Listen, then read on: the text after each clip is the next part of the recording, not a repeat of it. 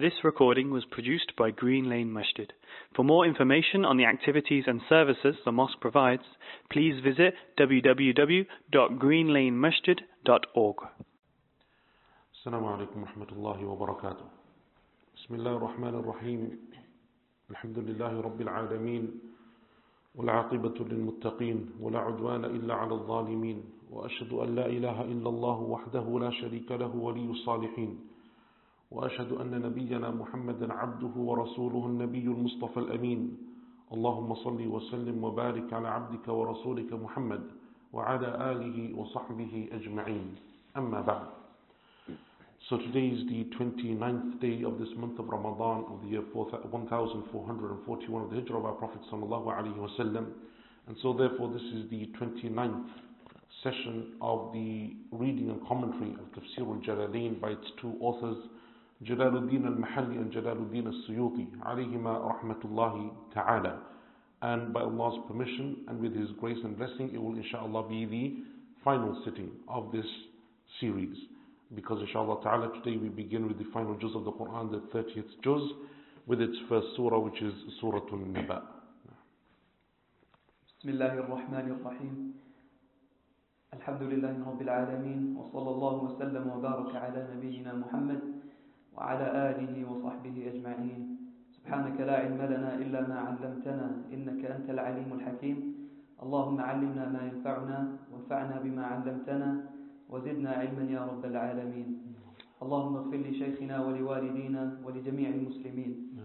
أما بعد، قال المصنف رحمه الله تعالى في تفسير سورة النبأ. The news. This surah is Meccan and has 40 or 41 ayat. So this is the 78th surah of the Quran, and it is Surah An-Naba. And the word Naba is referring to the news that Allah Azza wa Jal will mention in the second verse of this surah. It is also known by the names of Surah Amma and Amma Yatasa'alun. These are common names that you will find especially in the early works of Hadith and Tafsir. It is a Makki surah by Ijma' of the scholars, as mentioned by Al-Qurtubi rahimahullah ta'ala, and in our reading of the Mus'haf it consists of 40 verses. أعوذ بالله من الشيطان الرجيم. بسم الله الرحمن الرحيم. عَمَّ يَتَسَاءَلُونَ. About what are they, meaning Quraysh, asking one another? عَنِ النَّبَإِ الْعَظِيمِ. About the momentous news, clarifying what it is that they are asking about, meaning the parts of the Quran that the Prophet ﷺ had brought, containing information about the resurrection and other things. And this is the position of many of the scholars of Tafsir, that the news that they were inquiring about in more detail, as Ibn Kathir rahimahullah ta'ala mentions, is Yawm al-Qiyamah. This is what they wanted information regarding because of their doubts concerning it. And the Arabs generally were of two groups concerning Yawm al-Qiyamah and resurrection. Those who rejected it outright, and they were many, they never believed that there would be a resurrection, and they said, as Allah Azza wa Jalla relays concerning them and previous nations in multiple places in the Quran, أَإِذَا كُنَّا تُرَابًا وَعِظَامًا أَإِنَّا لَمَبْعُوثُونَ. When we become dust and bones, will we be resurrected, us and our forefathers? So that is one group. And the second group amongst the Arabs were those who were doubtful concerning it, meaning that they didn't outright reject it, but they didn't have iman and certainty in it. But they allowed for a possibility of it being so. But those people often also then fell into the group of, even if there is a qiyamah, then we will be from those that Allah honors even more, because Allah has favored us in the dunya, which therefore means that Allah loves us, which therefore means that if there is a resurrection, Allah Azza wa Jalla will favor us even more.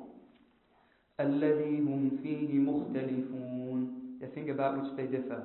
The believers affirm it and the unbelievers deny it. كَلَّا سَيَعْلَمُونَ. No, indeed, they will soon know. Meaning, they will know when the things they denied happen to them. ثُمَّ كَلَّا سَيَعْلَمُونَ. Again, no, indeed, they will soon know. The repetition is for emphasis. The announcement of the second threat is stronger than the first. Then Allah indicates His power to resurrect them. أَلَمْ نَجْعَلِ الْأَرْضَ مِهَادًا. Have we not made the earth a flat carpet spread out like a bed? وَالْجِبَالَ أَوْتَادًا. And the mountains its pegs. They make the earth stable, as a tent is made stable by pegs. The question demands a positive response. وَخَلَقْنَاكُمْ أَزْوَاجًا. We have created you in pairs, meaning male and female. وَجَعَلْنَا نَوْمَكُمْ سُبَاتًا. We made your sleep a break, meaning rest for your bodies. وَجَعَلْنَا اللَّيْلَ لِبَاسًا. We made the night a cloak, which veils things with its darkness. وَجَعَلْنَا النَّهَارَ مَعَاشًا. We made the day a time for earning a living.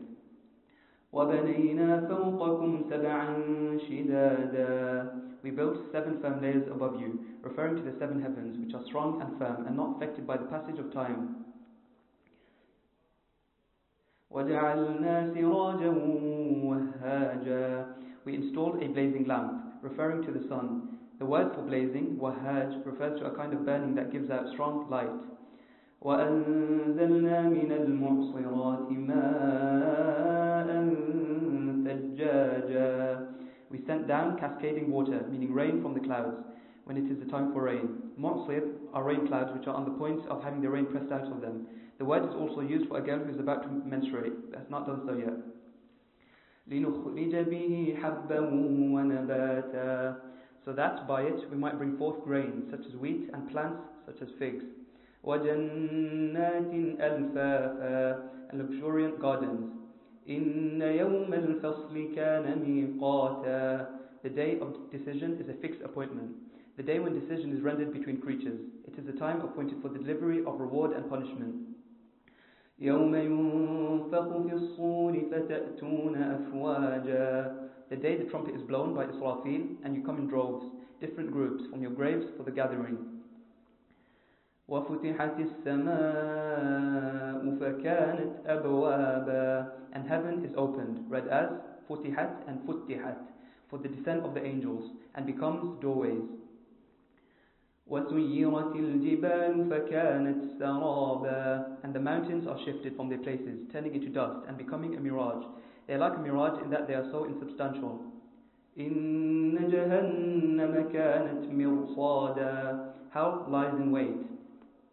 لِلطَّاغِينَ مَآبًا. A homecoming for the profligate, meaning the unbelievers. They will not go beyond it. It is where they will return to and enter. لَابِثِينَ فِيهَا أَحْقَابًا. To remain in it for countless eons, ages without end. لَا يَذُوقُونَ فِيهَا بَرْدًا وَلَا شَرَابًا. Not tasting any coolness there or any drink, meaning they have no sleep in it, no escape from the heat, and nothing pleasant to drink. إِلَّا حَمِيمًا وَغَسَّاقًا. Except for boiling water, as hot as it is possible to be, and scalding pus, read as غَسَّاقًا and غَسَاقًا, which oozes from the people of the fire and which they drink. In these verses, Allah subhanahu wa ta'ala in verse number 23, and as I mentioned yesterday with many of these smaller surahs, the verses are relatively clear, and the author rahimahullah ta'ala does enough in terms of giving an explanation for them. But in verse number 23, Allah Azza wa Jalla says, لَابِثِينَ فِيهَا أَحْقَابًا. They will remain in it for an ahqab. And a haqab in Arabic language is a set period of time. And the scholars of tafsir differ as to how long it is, that period of time. Some of them said it is 70 years, some of them said 80 years, and some of them said other than that. But the point is that it is a set period of time, and Allah Azza wa Jalla mentions it in the plural, ahqaba, meaning for a number of set periods of time. Which then obviously raises the question, if Allah Azza wa Jalla is putting a time limit on it, meaning that the disbelievers remaining in the fire, then how do we reconcile with this and the other verses that seem to say that they will stay in it forever? خَالِدِينَ فِيهَا أَبَدًا. They will remain in it forever, timelessly, for eternity. And so the scholars of tafsir have 2 different approaches. The first of them is the one that is favored by Imam al-Tabari and Shaykh Muhammad al-Amin al-Shanqiti alayhima rahmatullah. And that is that the verse number 23 is in connection to verses 24 and 25. Meaning that what they will have a set period of time for, that Allah Azza wa Jalla is referring to as ahqaba, is the drink that they will have of hamim and ghassaq. Meaning that they will drink and drink and drink for this for a period of ahqab, for a number of eons, if you want to call it eons, or a set period of 80 years, but multiples of them, as long as Allah wills. And then they will move on to other forms of punishment. So therefore it is not about their duration in the fire, but rather the duration by which they are being punished by a single form of punishment, and that is the hamim, which is the boiling water, the ghassaq, which is the pus that will come out of the boils and the people of the fire, and the evil liquid that will emanate from them. They will be made to drink from that as well. So that is one position. The other one This is the one that is chosen by Qatada and Rabi' ibn Anas from amongst the Salaf and others. And that is that Allah Azza wa Jal says, Ahqaba, meaning that every single time one period finishes, another one begins. So it is still eternity. But Allah Azza wa Jal has made them into chunks of 80 years, 80 years, 80 years, or 70, 70, depending on which tafsir you take. And so therefore it doesn't mean that it finishes, but rather every time one set period finishes, another one starts. Just as when their bodies and their skin melt off, the skin melts off, Allah replaces it. So likewise, when one period of time finishes, Allah Azza wa Jalla replaces it and restarts it upon them. And Allah knows best.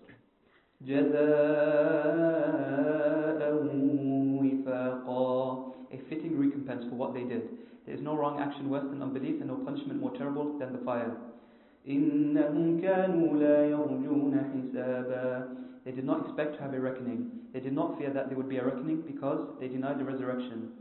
وَكَذَّبُوا بِآيَاتِنَا كِذَّابًا. And utterly denied our signs, meaning the Quran. وَكُلَّ شَيْءٍ أَحْصَيْنَاهُ كِتَابًا. We have recorded all things in writing. We have written down all actions exactly. Every single thing is recorded on the preserved tablet, so that we may repay people for their actions. One of those actions is their disbelief in the Quran. Verse 30. This will be said to them in the next world when the punishment is inflicted on them. فَذُوقُوا. So taste your repayment. فَلَن نَّزِيدَكُمْ إِلَّا عَذَابًا. We will increase you only in punishment. A punishment on top of your punishment. إِنَّ لِلْمُتَّقِينَ مَفَازًا. For the God-fearing there is triumph, meaning the garden. حَدَائِقَ وَأَعْنَابًا. Gardens and grapevines, describing the form their triumph takes. وَكَوَاعِبَ أَتْرَابًا. And nubile maidens with swelling breasts of similar age. وَكَأْسًا دِهَاقًا. And an overflowing cup of wine which is filled to the brim. Surah Muhammad mentions rivers of wine. لا يسمعون فيها لغوا ولا كذابا. In it they will hear no prattle and no denial, read as كذابا and كذابا. In the garden when they drink the wine and in other states, they will hear no useless words, lies or denial, which is different from what happens in this world when someone drinks wine. جزاء من ربك عطاء حسابا. A recompense from your Lord, a commensurate gift, which is so abundant that you would say, it is enough for me. رب السماوات والأرض وما بينهما الرحمن. Lord, read as Rabbi and Rabbu, of the heavens and earth and everything between them, the All-Merciful, read as Ar-Rahmani and Ar-Rahmanu. لا يملكون منه خطابا. They, meaning the creatures, will not have the power to speak to him out of fear of him. يوم يقوم الروح والملائكة صفا. On the day when the Spirit, meaning Jibreel, or the army of Allah, and the angels stand in ranks.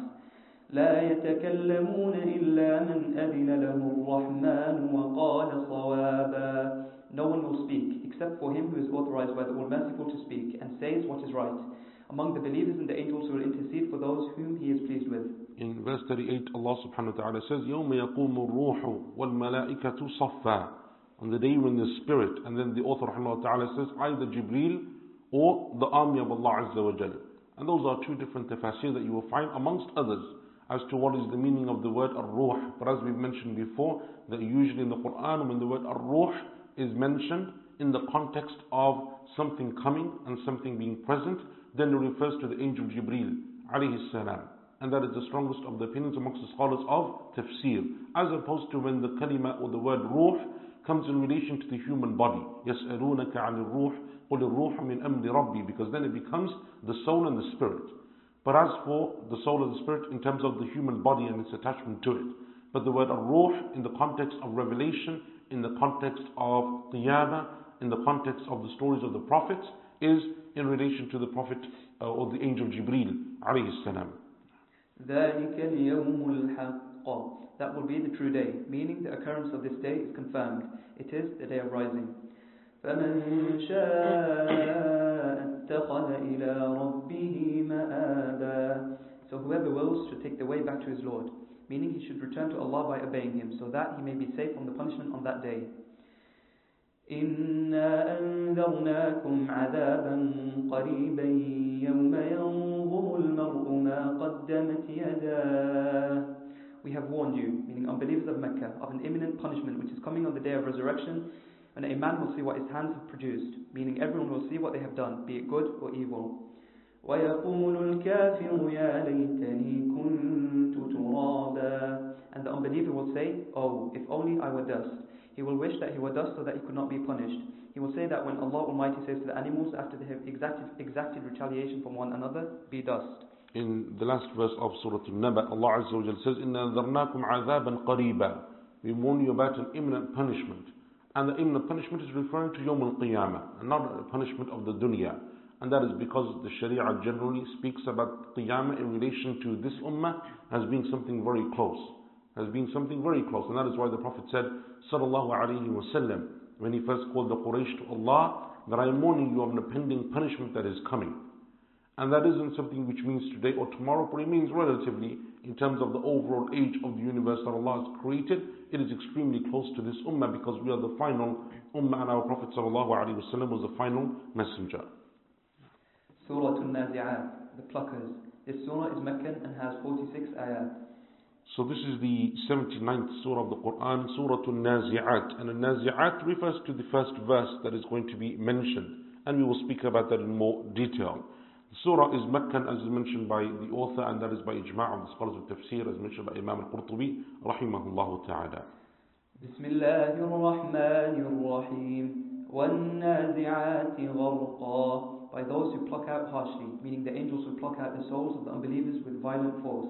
In the first verse, Allah subhanahu wa ta'ala says, وَالنَّازِعَاتِ غَرْقًا. And as we mentioned yesterday, and on a number of occasions before, Allah subhanahu wa ta'ala takes an oath either by something by name or something by description. When it is by name, it is relatively easy in terms of understanding what it is that Allah is referring to, although sometimes, as we saw in Surah Al-Najm, the scholars may differ concerning وَالنَّجْمِ, for example, إِذَا هَوَى. Is it the star or is it referring to the Quran and its manner of revelation? The point being, though, generally it is understood.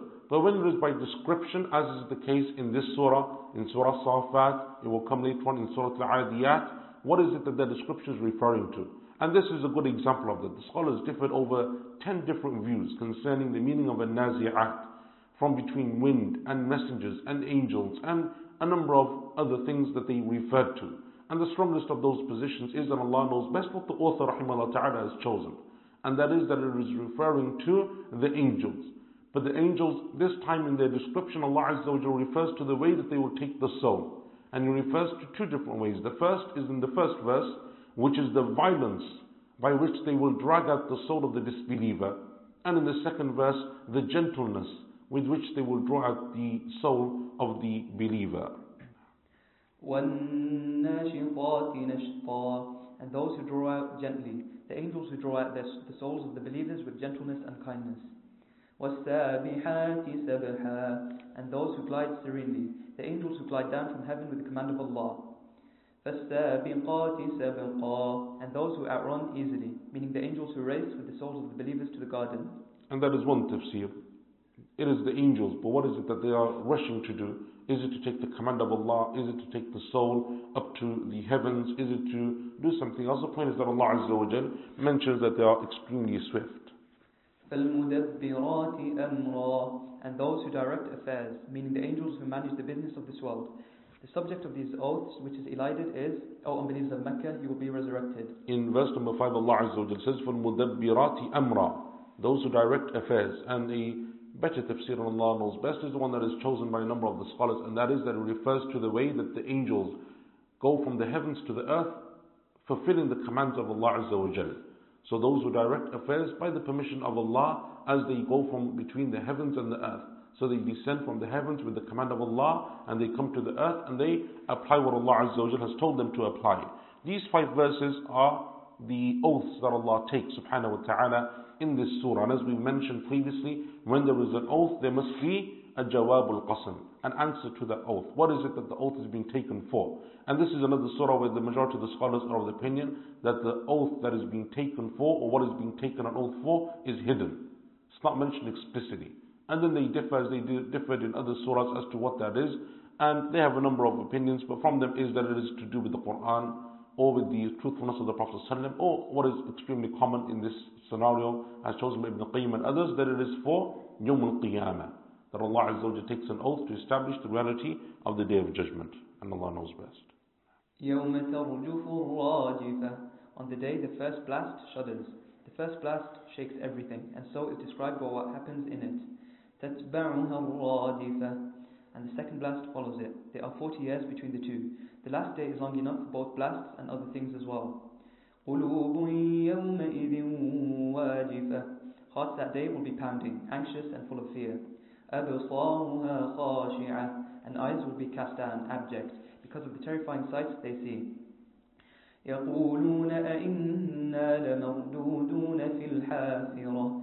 They, meaning those with hearts and eyes, will say, in mockery to deny the resurrection, are we to be restored to how we were after death? The word used here, al-hafira, is a noun meaning the beginning of something. One says that someone returns to his hafira when he goes back to where he came from. أَإِذَا كُنَّا عِظَامًا نَخِرًا. When we have become perished, read as nakhira, and nakhira, meaning old and crumbling, worm-eaten bones. قَالُوا تِلْكَ إِذًا كَرَّةٌ خَاسِرَةٌ. They say that will clearly be a losing restoration, meaning being restored to life, if it is true, will entail loss. Meaning that for the people of the fire, that they will say that if we are restored to life, there is a resurrection for us, there will be no good in it for us, because of the disbelief in Allah subhanahu wa ta'ala. فَإِنَّمَا هِيَ زَجْرَةٌ وَاحِدَةٌ. It will be but one great blast, a reference to the second blast that is followed by the resurrection. It will only be blown once. فَإِذَا هُمْ بِالسَّاهِرَةِ. And at once they will be on the surface, wide awake. All creatures will be alive on the surface of the earth after having been dead inside it. هَلْ أَتَاكَ حَدِيثُ مُوسَى. Has the story of Musa reached you? Addressed to Muhammad sallallahu alayhi wa sallam. إِذْ نَادَاهُ رَبُّهُ بِالْوَادِ الْمُقَدَّسِ طُوًى. When his Lord called out to him in the holy valley of Tuwa, read as Tuwa and Tuwan. اذهب إلى فرعون إنه طغى. Go to Pharaoh, he has overstepped the limits in unbelief. فقل هل لك إلى أن تزكى. And say, do you resolve to purify yourself? Read as تزكى and تزكى. I call on you to purify yourself from shirk by testifying that there is no God but Allah. وأهديك إلى ربك فتخشى. I will guide you to recognition of your Lord by evidence, so that you may fear Him. فأراه الآية الكبرى. Then he showed him the great sign, one of the 7 signs, referring to the hand or the staff. فكذب وعصى. But he denied it and disobeyed, meaning Pharaoh denied Musa and disobeyed Allah. ثم أدبر يسعى. And then he hastily backed away from faith and strove to bring about corruption in the earth. فحشر فنادى. But then he rallied the magicians and his army and called out. فقال أنا ربكم الأعلى. Saying, I am your Lord most high. There is no Lord above me. فأخذه الله نكال الآخرة والأولى. So Allah made an example of him and drowned him, seizing him with punishment in the next world and this world. It is also said that what is referred to here are not the next world and this world, but rather that the punishment is because of an earlier and later statement made by Pharaoh. The later being the one mentioned here, I am your Lord most high, and the earlier, I do not know of any other God for you apart from me. 40 years passed between the two statements. إِنَّ فِي ذَلِكَ لَعِبْرَةً لِمَنْ يَخْشَى. There is certainly instruction in that which has been mentioned for those who fear Allah. أَأَنْتُمْ أَشَدُّ خَلْقًا أَمِ السَّمَاءِ. Are you who deny the resurrection stronger in structure, or is heaven? بَنَاهَا. He built it. رَفَعَ سَمْكَهَا فَسَوَّاهَا. He raised its vault high and made it level. This describes how he built it. He made its elevation high. It is also said that this refers to its ceiling. He made it level without any fault in it. وَأَغْطَشَ لَيْلَهَا وَأَخْرَجَ ضُحَاهَا. He darkened its night and brought forth its morning light. He made the light of the sun appear. He ascribed night to the sky because it makes it dark, and the sun to it because it is the lamp of the sky. وَالْأَرْضَ بَعْدَ ذَلِكَ دَحَاهَا. After that he smoothed out the earth and spread it out. The earth was created before the sky, but was not spread out. أَخْرَجَ مِنْهَا مَاءَهَا وَمَرْعَاهَا. And brought forth from it its water as springs, and its pasture land, to be grazed by animals. In other words, grass, trees and bushes, and foodstuffs and fruits that are edible for mankind. وَالْجِبَالَ أَرْسَاهَا, and made the mountains firm on the surface of the earth so that it would be stable. مَتَاعًا لَكُمْ وَلِأَنْعَامِكُمْ, for you and for your livestock to enjoy. That is enjoyment and goods for you and for your flocks of camels, cattle and sheep and goats. فَإِذَا جَاءَتِ الطَّامَّةُ الْكُبْرَى, when the great calamity, meaning the second blast of the trumpet, comes. يَوْمَ يَتَذَكَّرُ الْإِنسَانُ مَا سَعَى, that day man will remember the good and evil of what he has striven for in this world. وَبُرِّزَتِ الْجَحِيمُ لِمَنْ يَرَى, and the blazing fire will be displayed for all who can see, meaning everyone. فَأَمَّا مَنْ طَغَى, as for him who overstepped the bounds and disbelieved, وَآثَرَ الْحَيَاةَ الدُّنْيَا, and preferred to follow his appetites in the life of this world, فَإِنَّ الْجَحِيمَ هِيَ الْمَأْوَى, the blazing fire will be his refuge. وَأَمَّا مَنْ خَافَ مَقَامَ رَبِّهِ وَنَهَى النَّفْسَ عَنِ الْهَوَى, but as for him who feared the station of his Lord, meaning the time when he will stand before Allah, and forbade the lower self which commands to evil, the ruinous passions displayed by following its appetites, فَإِنَّ الْجَنَّةَ هِيَ الْمَأْوَى, the garden will be his refuge, meaning the disobedient will go to the fire and the obedient to the garden. يَسْأَلُونَكَ عَنِ السَّاعَةِ أَيَّانَ مُرْسَاهَا, they, meaning the unbelievers of Mecca, ask you about the last hour, when will it arrive? فِيمَ أَنْتَ مِنْ ذِكْرَاهَا, what are you doing mentioning it, meaning anything about it?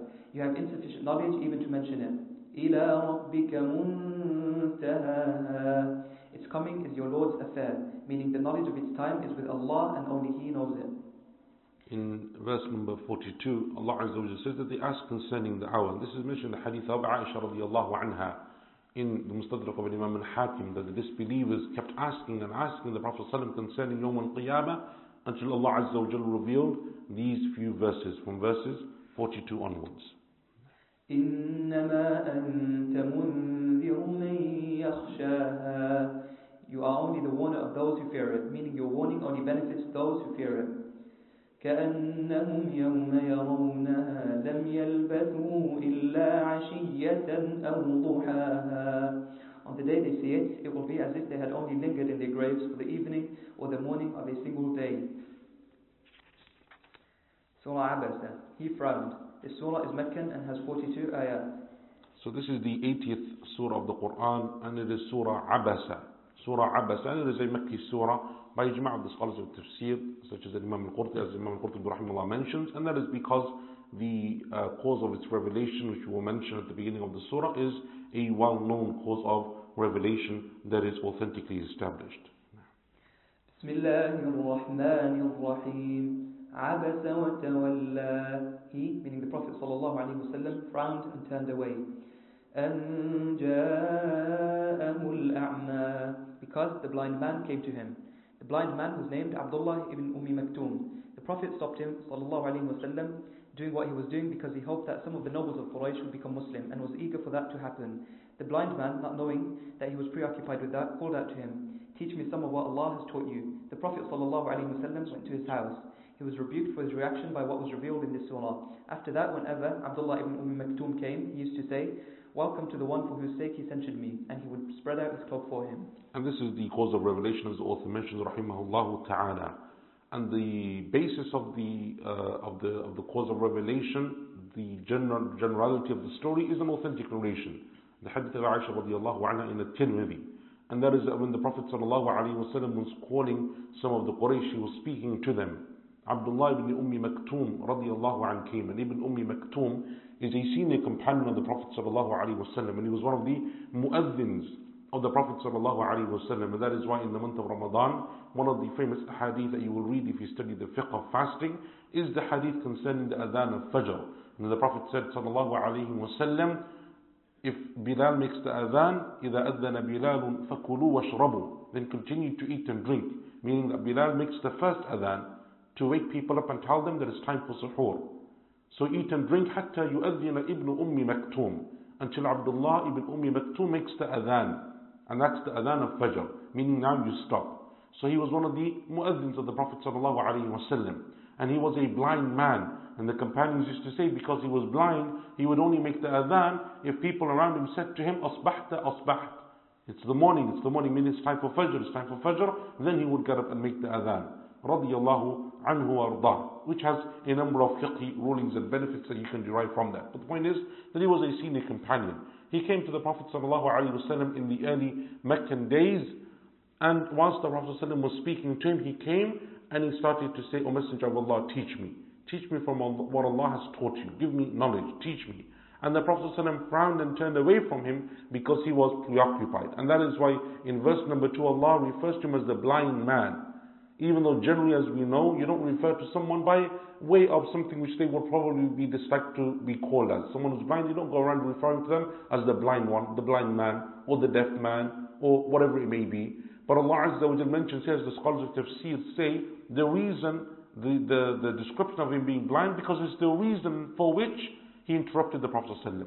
The other companions didn't interrupt him, but Ibn Maktoum couldn't see, didn't know what was going on. So his interruption of him isn't intentional, it is accidental. And so Allah Azza wa Jalla refers to this description of him because of this. What the author rahimahullah ta'ala mentions at the end, that the Prophet ﷺ would say then after this, whenever he would see Ibn Maktoum, he would say, welcome to the one for whose sake he censured me. That is an addition that is not authentic. Shaykh al-Albani rahimahullah said that I haven't found that narration in any of the books of hadith. So it seems to be an addition that either some of the wa'az, some of the people who like to give reminders that used to be in the olden days, that they added from themselves, or something else, but it is not found in any narration of this incident. Yeah. وَمَا يُدْرِيكَ, but how do you know? Meaning, what will tell you? لَعَلَّهُ يَزَّكَّى, perhaps he would be purified of wrong actions by what he hears from you. أو يذكر فتنفعه الذكرى, or reminded, and the reminder benefit him. What he hears from you will benefit him. أما من استغنى, as for him who thinks himself self-sufficient because of his wealth, فأنت له تصدى, you give, read as تصدى and تصدى, him your complete attention. وما عليك ألا يزكى, but it is not up to you whether or not he is purified, meaning whether or not he believes. وَأَمَّا مَنْ جَاءَكَ يَسْعَى, but as for him who comes to you eagerly, وَهُوَ يَخْشَى, showing fearfulness, meaning the blind man, فَأَنْتَ عَنْهُ تَلَهَّى, from him you are distracted, read as عَنْهُ تَلَهَّى and عَنْهُ تَلَهَّى. And in these verses we see that Allah subhanahu wa ta'ala is reminding the Prophet ﷺ of a principle that has been mentioned previously in the Quran, in Surah Al-An'am, in the verse وَلَا تَطْرُدِ الَّذِينَ يَدْعُونَ رَبَّهُمْ بِالْغَدَاةِ وَالْعَشِيِّ يُرِيدُونَ وَجْهَهُ. And then again in Surah Al-Kahf, in the verse وَاصْبِرْ نَفْسَكَ مَعَ الَّذِينَ يَدْعُونَ رَبَّهُمْ بِالْغَدَاةِ وَالْعَشِيِّ يُرِيدُونَ وَجْهَهُ. Be patient with those who call to the way of their Lord, and don't look beyond them seeking the benefits of the dunya. And again the Prophet ﷺ has been told the same thing, that it would have been better for you to spend your time and your efforts with that man who is sincere despite his weakness and despite his blindness and whatever else, rather than to busy yourself with those people who only seek to become arrogant and proud and are haughty and have no interest in seeking guidance and learning your message. كلا, no indeed, meaning do not act like that. إنها تذكرة, truly it, meaning the surah or the ayat, is a reminder to all mankind. And this is similar to the verse that we took in Surah Muddathir. The difference being that in Muddathir we say كلا إنه تذكرة, which is the male pronoun. Here it's the female. And the difference is a simple one. That one refers to the Quran, and this one is referring to the surahs and the verses which are then taking the feminine form.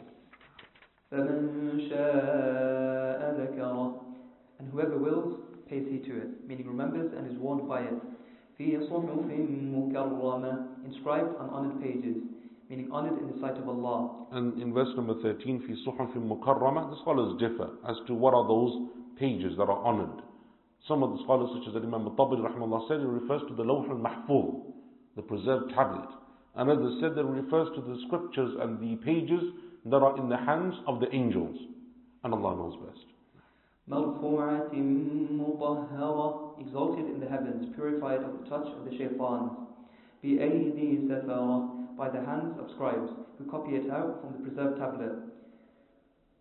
كِرَامٍ بَرَرَةٍ, noble, virtuous, obeying Allah Almighty, meaning the angels. And these are descriptions that Allah Azza wa Jalla in verses 15 and 16 gives to the angels, that they are safara.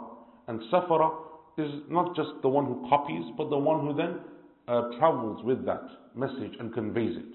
And that is why an ambassador in the Arabic language is called a safir, because he also travels with the message and he conveys it. So they are those that convey, and they are kiramin barara, noble and virtuous. And barara isn't just someone of virtue, but someone who is trustworthy and someone who fulfills the trust that is placed upon them. And that is why in the hadith of Aisha radiallahu anha, the famous hadith in the Musnad of Imam Ahmad and other than it, that the Prophet says sallallahu alayhi wa sallam, whoever recites the Quran and is proficient in its recitation is with the safaratul kiramil barara. He will be with these angels, and they are the highest noble angels. And whoever reads the Quran and it is difficult upon them, then they will have a double reward. قُتِلَ الْإِنسَانُ مَا أَكْفَرَهُ. Curse man for his ingratitude. Curse the unbelievers. Allah rebukes them for the unbelief they display. مِنْ أَيِّ شَيْءٍ خَلَقَهُ. From what thing did he create him? This is a rhetorical question which Allah then elucidates.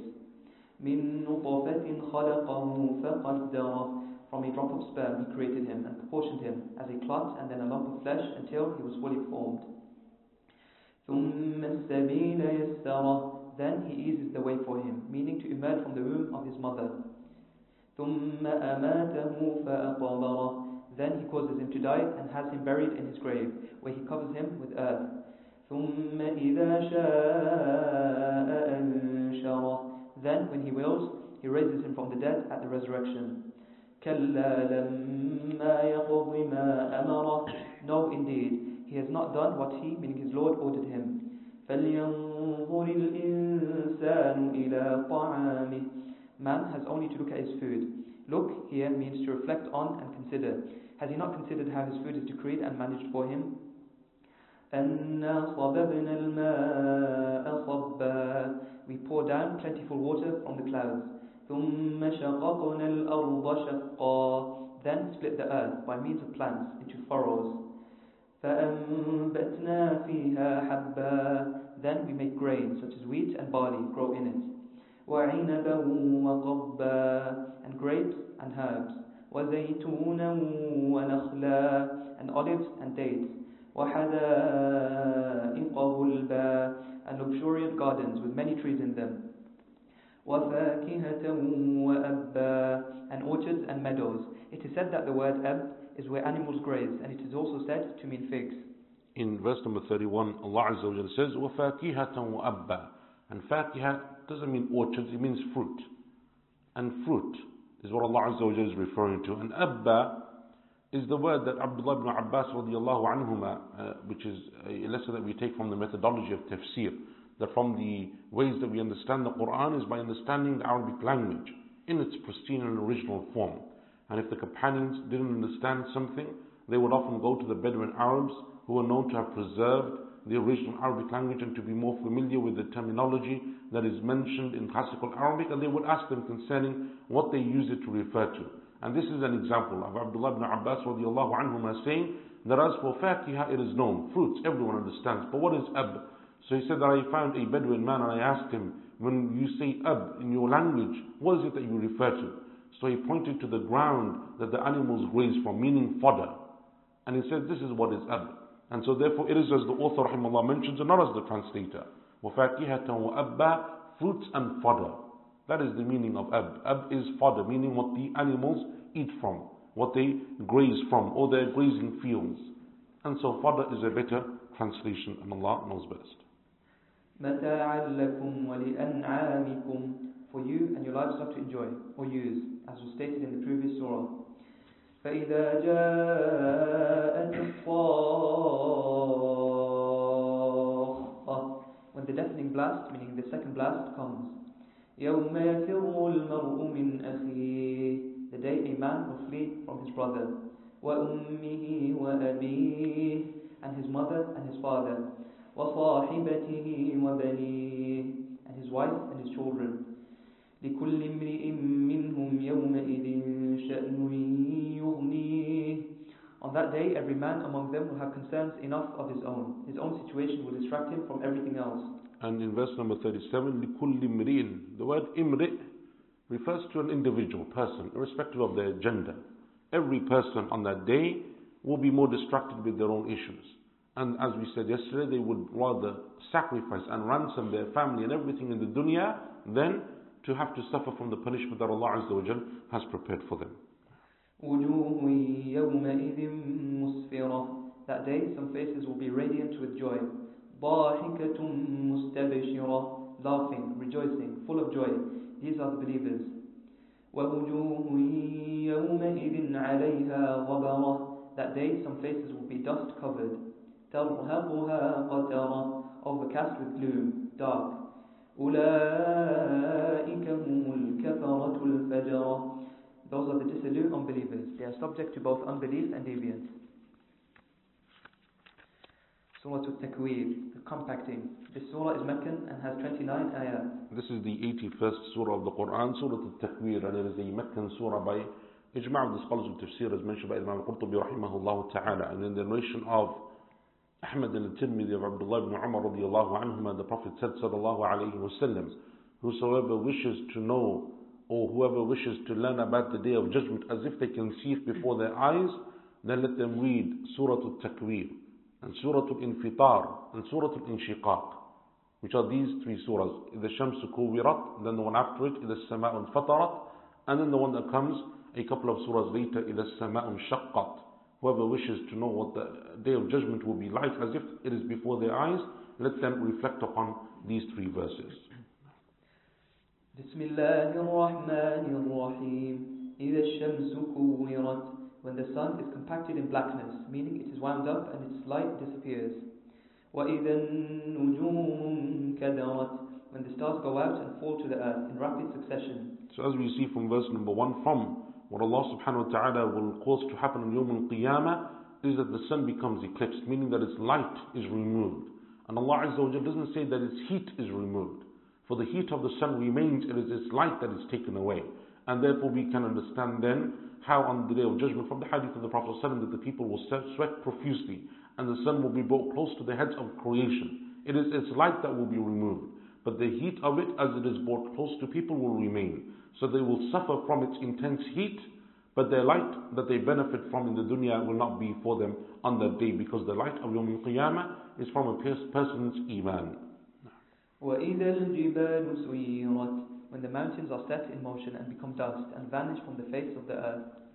وَإِذَا الْعِشَارُ عُطِّلَتْ. When the camels in foal are neglected. When pregnant camels are left without a shepherd, or milk camels are left unmilked. When people are in shock because of what is happening. There is no type of property dearer to the Arabs than these. وَإِذَا الْوُحُوشُ حُشِرَتْ. When the wild beasts are all herded together after the resurrection, so that they can take retaliation from one another before turning to dust. وَإِذَا الْبِحَارُ سُجِّرَتْ. When the oceans surge, read as سُجِّرَتْ and سُجِرَتْ, into each other, meaning when they are mixed and set on fire. And these signs that are mentioned from verses 1 to 6, in the opinion of a number of the scholars of Tafsir, they take place before Yawm al-Qiyamah, before the blowing of the trumpet, because Allah Azza wa Jalla says that the camels are going to be neglected and the wild beasts are herded together. So this is in the dunya then, before Yawm al-Qiyamah is established. And that is the opinion of a number of the scholars of Tafsir based on the context of these verses.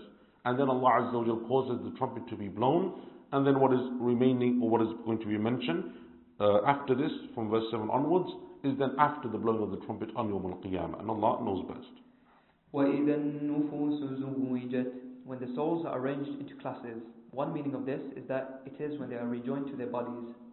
وَإِذَا الْمَوْءُودَةُ سُئِلَتْ. When the baby girl, buried alive out of fear of shame and poverty, is asked to rebuke her killer. بِأَيِّ ذَنْبٍ قُتِلَتْ. For what crime she was killed. Read as قُتِلَتْ and قُتِلَتْ. She will say, I was not killed for any crime. In verses 8 and 9, something that we mentioned before, the practice of the Arabs that they would bury their daughters alive. Allah Azza wa Jalla says, and this is to show how the rights of the dunya will be, the wrongs of the dunya will be righted on Yawm al-Qiyamah. And Allah gives this as an example, that same girl will come and say to her parents, what sin did I commit for which you committed me to the ground? وَإِذَا الصُّحُفُ نُشِرَتْ. When the pages of actions are opened up, read as نُشِرَتْ and نُشِرَتْ. وَإِذَا السَّمَاءُ كُشِطَتْ. When the heaven is peeled away from its place. وَإِذَا الْجَحِيمُ سُعِّرَتْ. When the fire is set ablaze, read as سُعِّرَتْ and سُعِّرَتْ. وَإِذَا الْجَنَّةُ أُزْلِفَتْ. When the garden is brought up close to those destined for it, so that they may enter it. عَلِمَتْ نَفْسٌ مَا أَحْضَرَتْ. Then each soul will know what it has done. At the time when these things happen, which is the day of rising, every self will know whatever good or evil it has done. فَلَا أُقْسِمُ بِالْخُنَّسِ. No, I swear by the planets with a retrograde motion. الْجَوَارِ الْكُنَّسِ. Swiftly moving, self-concealing. These are the 5 planets: Saturn, Jupiter, Mars, Venus and Mercury. Retrograde means that they appear to move backwards, in that sometimes you will see a planet at the end of a constellation, and then it will go back to the beginning of it. They hide themselves when they go into occultation in various places, at which time they are no longer visible. In verses 15 and 16, Allah Azza wa Jalla takes an oath by these 2 things. فَلَا أُقْسِمُ بِالْخُنَّسِ الْجَوَارِ الْكُنَّسِ. And the scholars differ greatly as to what it is that it refers to. And one of the best tafsirs of this, and Allah Azza wa Jalla knows best, is the statement of the companion Ali ibn Abi Talib radiyallahu anhu, that he said, Al-Khunnas are those things that are concealed, meaning from the heavens, those things that are concealed by day are visible by night. Allah takes an oath by them, because certain things you can't see during the day, they are hidden, they are still there, but they are hidden because of the daylight. And then they emerge at night. Al-Jawar al-Kunnas, those things that move swiftly in the orbit that Allah has set for them, in the path that Allah has given. And that's why you have this long tafsir here that Al-Mahalli rahimahullah ta'ala mentions, which is mentioned by other scholars of tafsir as well. وَاللَّيْلِ إِذَا عَسْعَسْ. And by the night when it draws in, meaning comes with its darkness, or when it withdraws. وَالصُّبْحِ إِذَا تَنَفَّسْ. And by the dawn when it exhales, meaning expands until it becomes clear daylight.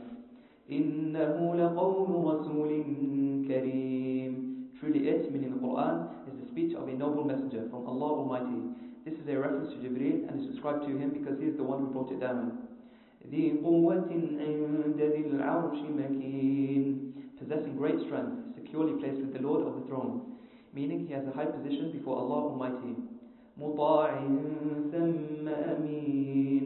Obeyed there, trustworthy. The angels in the heavens obey Jibreel and he is entrusted with the revelation. وَمَا صَاحِبُكُمْ بِمَجْنُونَ. Your companion is not mad. This is the subject of the earlier oath. Muhammad sallallahu alaihi wasallam is not mad as you claim. وَلَقَدْ رَآهُ بِالْأُفُقِ الْمُبِينِ. He, meaning Muhammad sallallahu alaihi wasallam, saw him, meaning Jibreel, in the form in which he was created, on the clear horizon, the highest horizon towards the east. وَمَا هُوَ عَلَى الْغَيْبِ بِضَنِينٍ. Nor is he, Muhammad sallallahu alaihi wasallam, miserly with the unseen. He does not conceal the revelation. There are 2 readings in this ayah. One is ضَنِين, meaning he is not miserly in conveying what has been conveyed to him by concealing it. The second is ظَنِين, meaning that he does not doubt it. In this verse number 24, what is being referred to, وَمَا هُوَ عَلَى الْغَيْبِ بِضَنِينٍ, refers to Jibreel alayhi salam. And it's not referring to the Prophet sallallahu alaihi wasallam, nor is he, because it continues from the previous verses that speak about the virtues of the angel Jibreel alayhi salam. So that is a mistake that seems to have been made by the translator, and Allah knows best.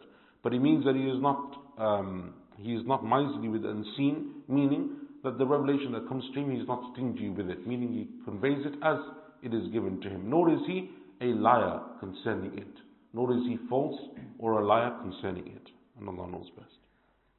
وَمَا هُوَ بِقَوْلِ شَيْطَانٍ رَجِيمٍ. Nor is it, meaning the Quran, the word of an accursed shaitan, which he overheard. فَأَيْنَ تَذْهَبُونَ. Where then are you going? Meaning, what path are you travelling in your denial of the Quran and turning away from it? إِنْ هُوَ إِلَّا ذِكْرٌ لِلْعَالَمِينَ. It is nothing but a reminder to all the worlds, to jinn and mankind. لِمَنْ شَاءَ مِنْكُمْ أَنْ يَسْتَقِيمَ. To whoever among you, whether from the jinn or from mankind, wishes to go straight and follow the truth. وَمَا تَشَاءُونَ إِلَّا أَن يَشَاءَ اللَّهُ رَبُّ الْعَالَمِينَ.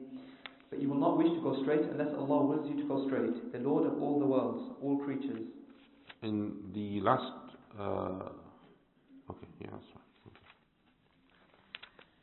Surah Al-Infitar, the splitting. This surah is Meccan and has 19 ayat. This is the 82nd surah of the Quran, Surah Al-Infitar. And this is also one of those surahs that we mentioned in the hadith that speaks about Yawm al-Qiyamah in vivid detail. It is a Makki surah by ijma' of the scholars of tafsir, as mentioned by Al-Qurtubi rahimahullah. بسم الله الرحمن الرحيم إذا السماء انفطرت when the sky is split apart وإذا الكواكب انتثرت when the stars fall from their places and are strewn about وإذا البحار فجرت when the seas flood and overflow, meaning run into one another and become one body of water, and the salt and sweet water mix. وَإِذَا الْقُبُورُ بُعْثِرَتْ when the graves are emptied out and the dead are resurrected. عَلِمَتْ نَفْسٌ مَا قَدَّمَتْ وَأَخَّرَتْ each self will know at that moment what it has sent ahead and left behind, by way of actions it did and did not do. That means the day of resurrection. And as you can see again from the opening passage of this surah, and all the verses that we have taken so far in the Quran that speak about Yawm al-Qiyamah, and what will happen in that day gives you one reality, and that is that on that day everything that we take for granted as a law of physics and law of the universe will be appended, it will change. We consider the mountains to be firm in their structure, they will become dust.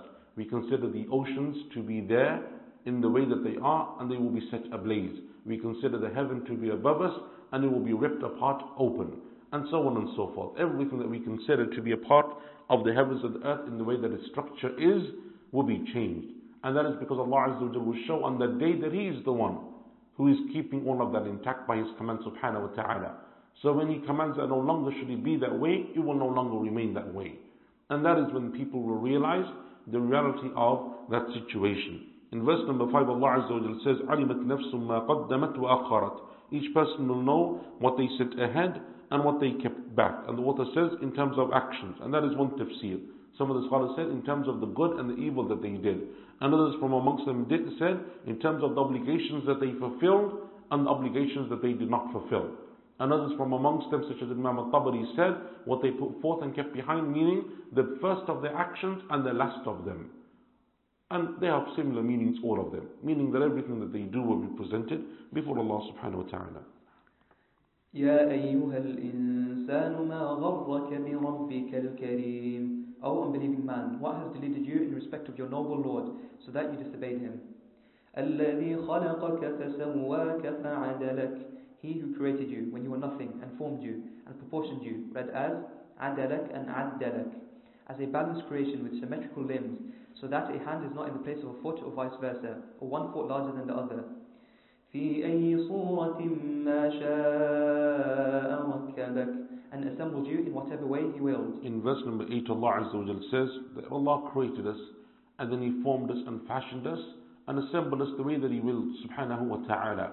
Mujahid, rahimahullah, the famous scholar of the Tabi'een, student of Ibn Abbas radiallahu anhuma, said the meaning is that that's why you have a child that sometimes resembles the father more than the mother, and another one that resembles the mother more than the father, and then a third one that resembles neither of them but resembles a grandparent more, or an aunt or an uncle. Allah Azza wa Jalla assembles them as He will, subhanahu wa ta'ala. كلا بل تكذبون بالدين Yes, indeed, but still you, meaning unbelievers of Mecca, deny the judgment, meaning the repayment for actions. This denial stems from their being deluded by the generosity of Allah. وَإِنَّ عَلَيْكُمْ لَحَافِظِينَ Standing over you are guardians, meaning angels who record actions. كِرَامًا كَاتِبِينَ Noble in Allah's sight, recorders of actions. يَعْلَمُونَ مَا تَفْعَلُونَ Who know what you do. And as Ibn Qayyim rahimahullah ta'ala says concerning these verses 10 to 12, Allah describes them in this way and mentions them so that a person should be shamed, have shame in front of them, be embarrassed before them in terms of the sins that they are committing and the evil that they are doing. Allah calls them noble and virtuous, so that because normally even a person who does evil, if they see someone that they respect and they see someone of nobility, they feel a sense of shame and they know that what they're doing is wrong, and so they have that kind of shame within them.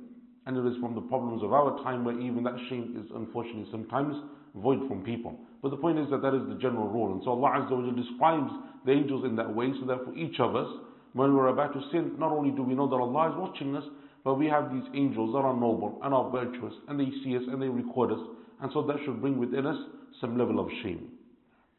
إِنَّ الْأَبْرَارَ لَفِي نَعِيمٍ The truly good, meaning the believers who are true in their faith, will be in perfect bliss in paradise.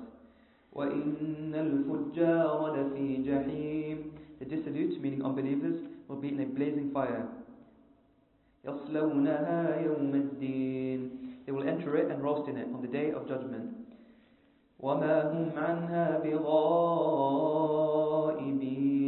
And will never get away from it. وَمَا أَدْرَاكَ مَا يَوْمُ الدِّينِ. What will convey to you what the day of judgment is?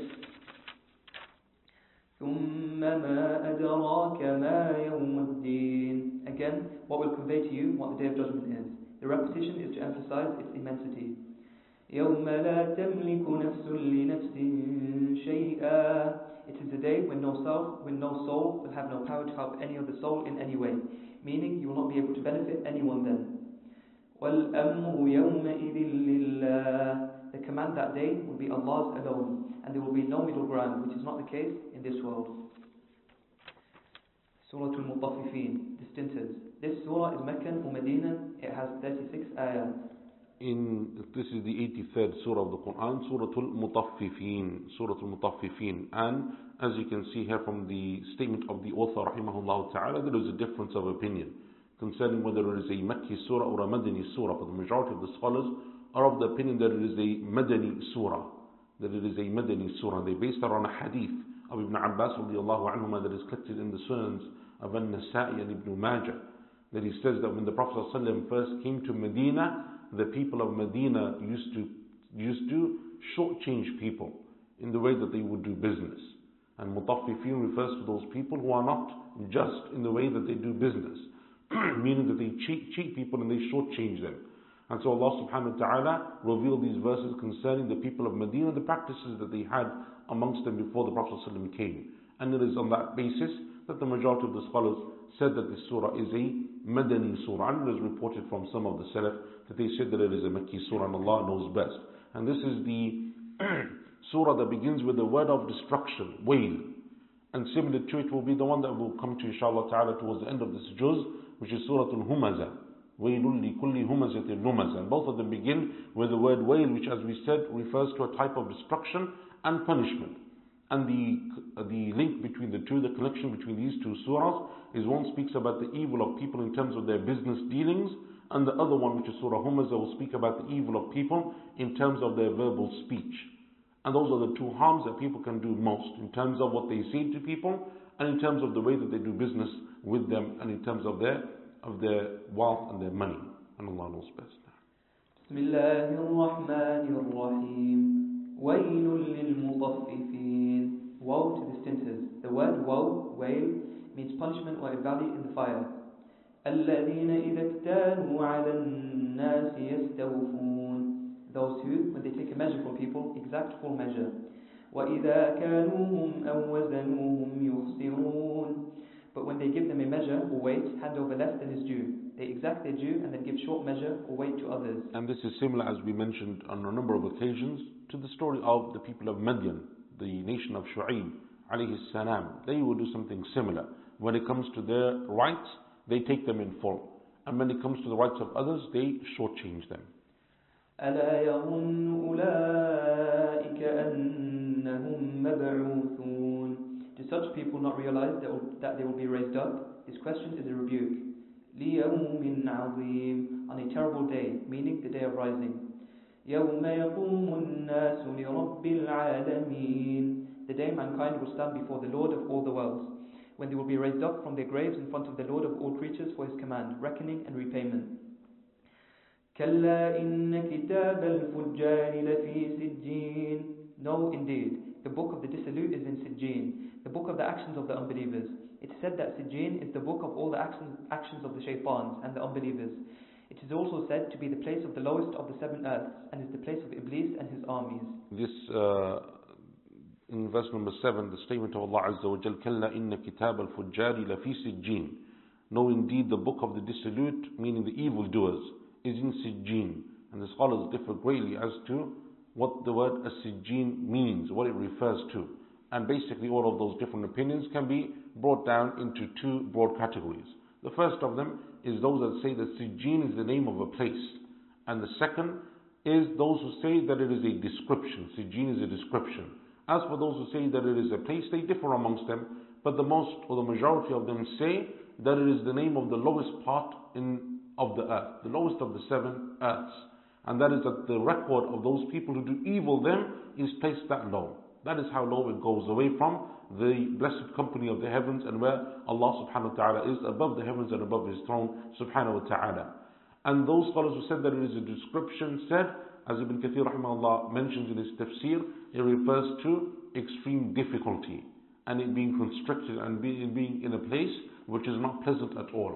But the point is that either way it refers to how the record of those people is treated. وَمَا أَدْرَاكَ مَا سِجِّينٌ. And what will convey to you what, meaning the book of Sijjin, is كِتَابٌ مَرْقُومٌ, a clearly written, sealed book. وَيْلٌ يَوْمَئِذٍ لِلْمُكَذِّبِينَ. Woe that day to the deniers. الَّذِينَ يُكَذِّبُونَ بِيَوْمِ الدِّينِ, those who deny the day of reckoning and repayment. وَمَا يُكَذِّبُ بِهِ إِلَّا كُلُّ مُعْتَدٍ أَثِيمٍ. No one denies it except for every evil aggressor who exceeds the limits. إِذَا تُتْلَى عَلَيْهِ آيَاتُنَا قَالَ أَسَاطِيرُ الْأَوَّلِينَ. When our signs, meaning the Quran, are recited to him, he says, mere myths and legends of the previous peoples, meaning stories which they wrote down in the past. كَلَّا, no indeed, this is a rebuke and reprimand for what they said. بَلْ رَانَ عَلَى قُلُوبِهِمْ مَا كَانُوا يَكْسِبُونَ. But what they have earned by ways of acts of disobedience has rusted up and covered their hearts. And this meaning in verse 14, كَلَّا بَلْ رَانَ عَلَى قُلُوبِهِمْ مَا كَانُوا يَكْسِبُونَ. No indeed, but what they have earned has rusted up and covered their hearts. Is the same meaning that is mentioned in the well-known hadith of Abu Hurairah radiallahu anhu in Sunan Ibn Majah, that the Prophet ﷺ said that when a person sins, a black dot is placed in their heart. And if they make tawbah, it is wiped away. But if not, then black dots keep being added and added, until you have a heart that is pure and white and a heart that is covered in darkness. And that is the meaning here, that it is because of their sins that their heart became rusted and it became darkened because of the evil that they committed in terms of their sins. كَلَّا إِنَّهُمْ عَنْ رَبِّهِمْ يَوْمَئِذٍ لَمَحْجُوبُونَ. No indeed, rather that day, meaning the day of rising, they will be veiled from their Lord and will not see Him. ثُمَّ إِنَّهُمْ لَصَالُو الْجَحِيمِ. Then they will enter and roast in the blazing fire. ثُمَّ يُقَالُ هَذَا الَّذِي كُنْتُمْ بِهِ تُكَذِّبُونَ. Then they will be told, this is what, meaning the punishment you denied. كَلَّا إِنَّ كِتَابَ الْأَبْرَارِ لَفِي عِلِّيِّينَ. No, indeed, the book of the truly good, meaning the book of the deeds of the believers who are sincere in their faith, is in Illiyun. It is said to be the book of all the good actions of the angels, and of the believers among the jinn and mankind. It is a place in the 7th heaven under the throne. And in verse 18, that is the position of the majority of the scholars of tafsir. The Illiyin is in the highest part of the heavens. So Sijjin is in the lowest part of the earth, the 7 earths, and the Illiyin is in the highest part of the 7 heavens. And that is the distance and the difference between those who do good and those who do evil. وَمَا أَدْرَاكَ مَا عِلِّيُّونَ. And what will convey to you what, meaning the book of Illiyun, is كِتَابٌ مَرْقُومٌ, a clearly written, sealed book. يَشْهَدُهُ الْمُقَرَّبُونَ. Those angels brought near will witness it. إِنَّ الْأَبْرَارَ لَفِي نَعِيمٍ. The truly good will be in perfect bliss in the garden. عَلَى الْأَرَائِكِ يَنظُرُونَ. On couches in alcoves, gazing in wonder, contemplating the gifts that they have been given. تَعْرِفُ فِي وُجُوهِهِمْ نَظْرَةَ النَّعِيمِ.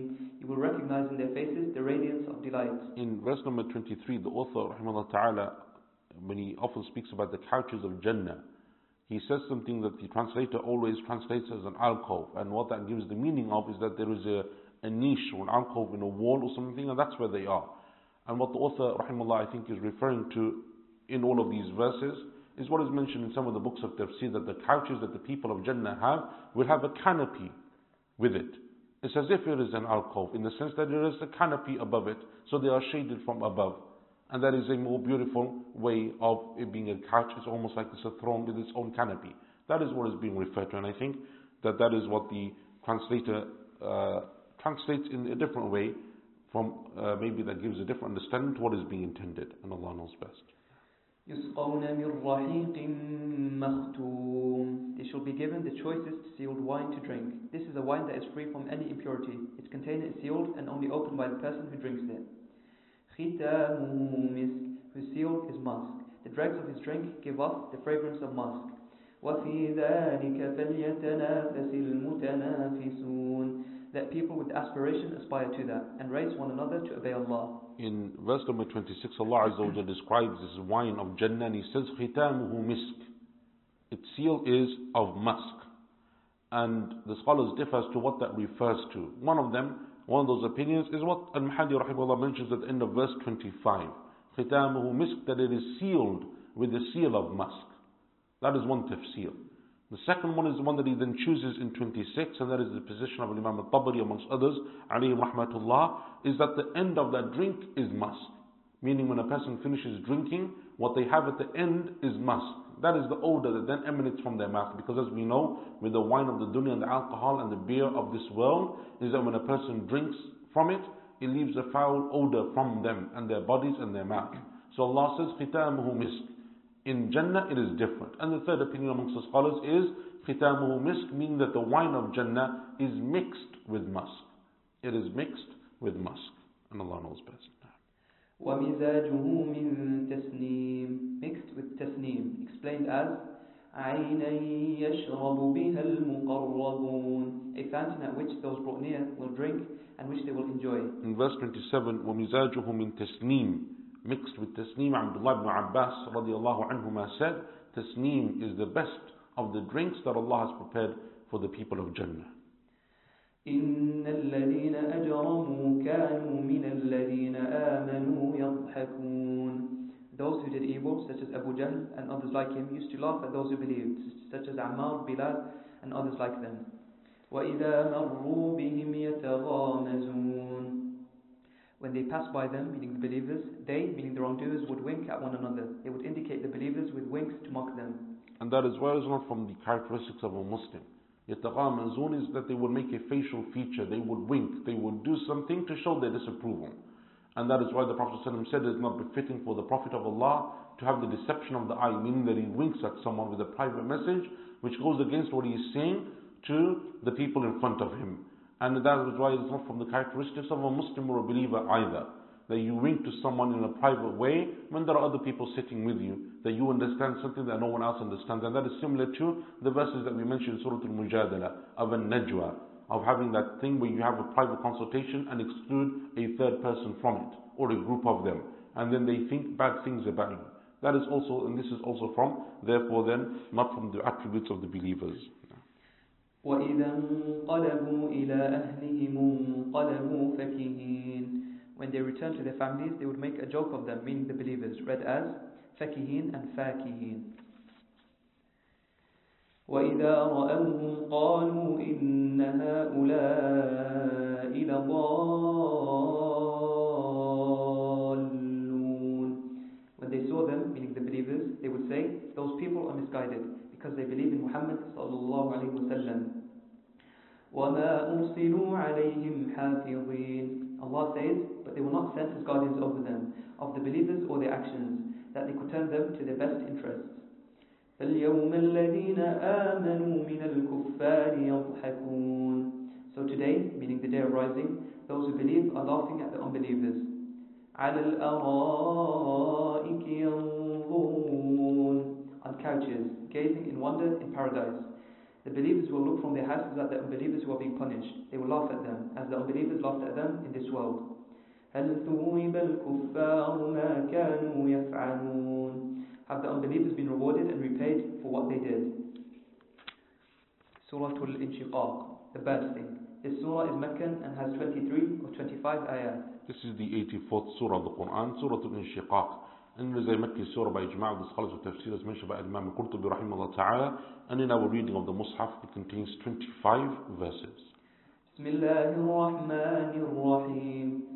إذا السماء انشقت. When the sky bursts open. وأذنت لربها وحقت. Hearkening to its Lord as it is bound to do, when it hears and obeys and splits open as it must. وإذا الأرض مدت. When the earth is flattened out, its its expanse is increased as his skin is stretched, and there no longer remains on it any building or mountain. وَأَلْقَتْ مَا فِيهَا وَتَخَلَّتْ, and disgorges what is inside it of the dead, and empties out, meaning casts them onto the surface. وَأَذِنَتْ لِرَبِّهَا وَحُقَّتْ, hearkening to its Lord as it is bound to do, when it hears and obeys what is required of it. All of that will take place on the day of rising. After that, human beings will be shown their actions. In verses 2 and 5 of this surah, there is a repetition of the verse, وَأَذِنَتْ لِرَبِّهَا وَحُقَّتْ, hearkening to its Lord as it is bound to do. And hearkening means that it is subservient, submitting to Allah subhanahu wa ta'ala and His command Jalla fi ula. Why is there a repetition? Because in verse number 2, it is referring to the heavens that are in obedience to Allah. And in verse 5, the earth that is in obedience to Allah. And so the repetition is to signify the difference between the two. And both are subservient to Allah.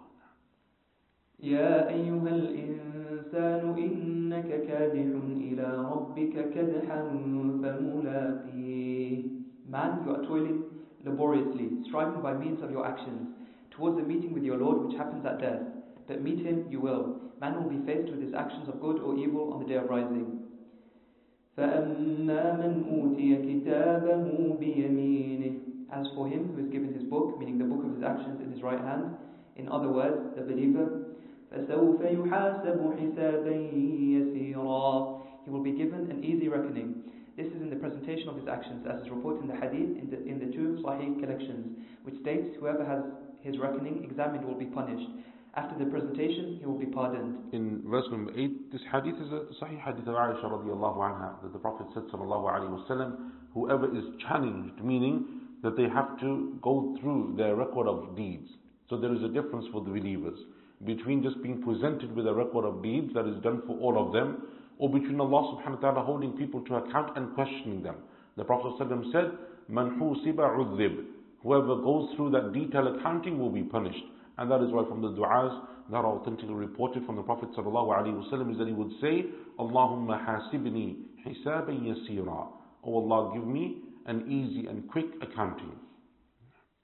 وَيَنْقَلِبُ إِلَىٰ أَهْلِهِ مَسْرُورًا, and return to his family in paradise joyfully. وَأَمَّا مَنْ أُوتِيَ كِتَابَهُ وَرَاءَ ظَهْرِهِ, but as for him who is given his book behind his back, this is the unbeliever who has his right hand chained to his neck, his left hand is put behind his back, and he is given his book in it. In verse number 10, what the author rahimahullah ta'ala is saying therefore, and is the position of the scholars of tafsir, that there is no contradiction between this verse of the disbeliever receiving their record of deeds behind their back, and between other verses in the Quran that say that they will receive them in their left hand, as mentioned in Surah Al-Waqi'ah and other than Surah Al-Waqi'ah. And that is because the disbeliever receives it in their left hand that is behind their back. So we reconcile between the two in that way. فَسَوْفَ يَدْعُو ثُبُورًا, he will cry out for destruction. When he sees the situation he is in, he will pray to be destroyed. وَيَصْلَى سَعِيرًا, but will enter and be roasted, read as يَصْلَى and يُصَلَّى, in a searing blaze. إِنَّهُ كَانَ فِي أَهْلِهِ مَسْرُورًا, he used to be exultant in his family, his clan in this world. He used to exult in his followers because of his clan. إِنَّهُ ظَنَّ أَن لَّن يَحُورَ, he thought that he was never going to return to his Lord. Verse 15, indeed he certainly will return to him. بَلَى إِنَّ رَبَّهُ كَانَ بِهِ بَصِيرًا, but in fact his Lord was always watching him. Allah knows that he will return to him. فَلَا أُقْسِمُ بِالشَّفَقِ, no, the word no is redundant. I swear by the evening glow, the redness on the horizon after the setting of the sun. In verse 16, فَلَا أُقْسِمُ بِالشَّفَقِ, the word no is not redundant. As we mentioned yesterday in the tafsir of Surah Al-Qiyamah, and I went into detail as to the different positions of tafsir. So the word no is not redundant. But you go back to those different opinions amongst the scholars of tafsir. وَاللَّيْلِ وَمَا وَسَقَ, and the night and all it enshrouds, meaning the animals and other things. وَالْقَمَرِ إِذَا اتَّسَقَ, and the moon when it is full of light, and its light is at its greatest, which is on the white night, the 14th of the lunar month. لَتَرْكَبُنَّ طَبَقًا عَنْ طَبَقٍ, you will certainly mount up, read as تَرْكَبُنَّ and تَرْكَبَنَّ, stage by stage. O people, you will proceed state after state, first death, then resurrected life, and after that the state of the rising. فما لهم لا يؤمنون. What is the matter with them, meaning the unbelievers? That they do not believe. What prevents them from believing? What evidence do they have for abandoning faith when the proofs exist? وَإِذَا قُرِئَ عَلَيْهِمُ الْقُرْآنُ لَا يَسْجُدُونَ. And when the Qur'an is recited to them, do not prostrate. Why do they not humble themselves when it is recited and believe? Because of its inimitability. بَلِ الَّذِينَ كَفَرُوا يُكَذِّبُونَ. In fact, those who disbelieve say that it, meaning the resurrection and other things, is lies. وَاللَّهُ أَعْلَمُ بِمَا يُوعُونَ. But Allah knows best what they are storing in their hearts. He knows what is being collected in the pages of their actions in terms of unbelief, denial and evil deeds. فَبَشِّرْهُمْ بِعَذَابٍ أَلِيمٍ. Give them the news of painful punishment. إِلَّا الَّذِينَ آمَنُوا وَعَمِلُوا الصَّالِحَاتِ لَهُمْ أَجْرٌ غَيْرُ مَمْنُونٍ. Except those who believe and do right actions, they will have a wage that never fails. Their reward is not cut off nor decreased, and they are not indebted for it. Surah Al-Buruj, the houses of the zodiac. The surah is Meccan and has 22 ayat. This is the 85th surah of the Quran, Surah Al-Buruj, and as the author mentions, it is a Makki surah by ijma' of the scholars of tafsir, as mentioned by Al-Qurtubi rahimahullah. Bismillahir Rahmanir Rahim. وَالسَّمَاءِ ذَاتِ الْبُرُوجِ. By heaven with its houses of the zodiac, 12 constellations mentioned in Surah Al-Furqan. And that is one position amongst the scholars of tafsir, that it refers to those 12 signs of the zodiac that we all know, that the author rahimahullah mentioned before. And the other position amongst the scholars of tafsir is that it refers to everything that Allah has placed in the heavens, from the stars and the sun and the moon and the planets. And Allah knows best. وَالْيَوْمِ الْمَوْعُودِ. And the promised day, meaning the day of rising. وَشَاهِدٍ وَمَشْهُودٍ. And the witness and the witnessed. This may mean that the witness is Friday and the witnessed is the day of Arafah. An interpretation made by 3 people in a hadith. The first is an agreed time, and the second has actions witnessed in it. The third is that the people and the angels visit it. The object of the oath is elided. And in verses 2 and 3, verse 2, by ijma' of the scholars of tafsir, the Yawm al-Maw'ud is Yawm al-Qiyamah, by ijma'. But verse 3 is where they differ greatly. And there are some 20 different views amongst the scholars concerning what is the meaning of وَشَاهِدٍ وَمَشْهُودٍ, the witness and the witnessed. In one narration of Abu Hurairah radiallahu anhu, he says that the day that is witnessed is Arafah, and the witness is Jumu'ah, Friday. And that is a common position amongst the scholars of tafsir. Another said they refer to the day of the 9th and the 10th of the Hijjah, Arafah, and the day of Eid. Another said no, one is referring to the witnessed are the humans and the witnessed are the angels. And some of them said no, it is the heart and the limbs. And 20 different views, as I said. The strongest of them, and Allah Azza wa Jalla knows best, is a position that was chosen by Imam al-Tabari and Ibn al-Qayyim alayhim rahmatullah, is that it includes all of that. Because each one of them is established in the Sunnah as either being a witness to something or being witnessed by something, including Friday and Arafah and so on. And so therefore they chose the position that it includes all of those statements of the scholars of the Salaf, and as we've mentioned previously on a number of occasions, that is always a good methodology in tafsir where it is possible to do. قُتِلَ أَصْحَابُ الْأُخْدُودِ. Cursed. The word قُتِلَ, which literally means killed, is used as a curse. Be the companions of the pit. In verse number 4, Allah Azza wa Jalla mentions the story of the people of the ditch, or the people of the trench, or the pit. And this is in a long hadith in Sahih Muslim, the hadith of Suhaib radiyallahu anhu. The Prophet said sallallahu alayhi wa sallam that there used to be a king who had a sorcerer that would do his magic for him. But when the sorcerer became old, he said to the king, I am too old now to do this. So find me an apprentice, a student, that I can teach that will continue my work after me. So the king sent to him a child, a young boy, that he thought would make a good student and apprentice for him. So he begins to learn magic from him. But on the way, this king is a tyrant and an evil ruler, and someone who used to consider himself to be God on earth. But the student, as he would walk from his home unto the magician's home, the house of the magician, he would pass by a scholar, a rahib, a monk, a rabbi, and he would learn from him, and he would listen to him, and he was amazed by him. So then when he became late, when he would end up going late to the magician's house, he would be beaten. And if he stopped by the rabbi on the way home, and he came home late, his parents would beat him. So he said to the rabbi one day, I have a problem either way. If I'm late to one place, they beat me. If I'm late to the other place, I'm beaten. So the rabbi said to him, blame the other. If you come to the magician, you say to him, it's my family that delayed me. And when you come to your family, say it's the magician that delayed me. And that way, both of them can do nothing. And this continued for a period of time. Until one day, as he was going towards the house of the magician, he saw a great beast, it is said, or an animal that was blocking the path, and the people were extremely afraid. So the boy said to himself, today I will know which of the two is more beloved to Allah, the rabbi who teaches Tawheed and the worship of Allah, or the magician that teaches shirk and kufr. So he took a stone and he said, oh Allah, if you love the rabbi more than the magician, then save us from this animal. And he threw the stone, and the stone killed the animal. And so then he came and he told the rabbi, this is what happened. The rabbi said to him that indeed today you are better than your teacher, and your affair will become known. And when it becomes known, whatever you do, don't tell people about me, because you will be tortured when they find out what you are doing. So he went, and by the permission of Allah Azza wa Jal, he would cure the blind and the leper, and he would help people, and his affair became known amongst the people. And each time a person came to him, he would say to them that this is from Allah subhanahu wa ta'ala. Until one day, one of the close associates of the king, one of the people that was his advisors, was a blind man, or he was afflicted by blindness. And so as he was inquiring for medicine or a cure, someone told him to go to the child. So that when he came to the boy, he said to him, not a child, but a young man. When he came to the young man, he said to him, I want you to cure me. The young man said, it is not I that cure, but it is Allah who cures. And if you believe in Allah, Allah will cure you. So the man has Iman and Allah cures him. And then on the next occasion when he meets the king says to him, who cured you? You were blind. He says to him, my Lord. He said, but I didn't cure you, meaning the king, thinking that it's referring to him as his Lord. He said, no, my Lord and your Lord is Allah. He said, how dare you take a Lord other than me? So he tortured him and tortured him until he told him about the young man.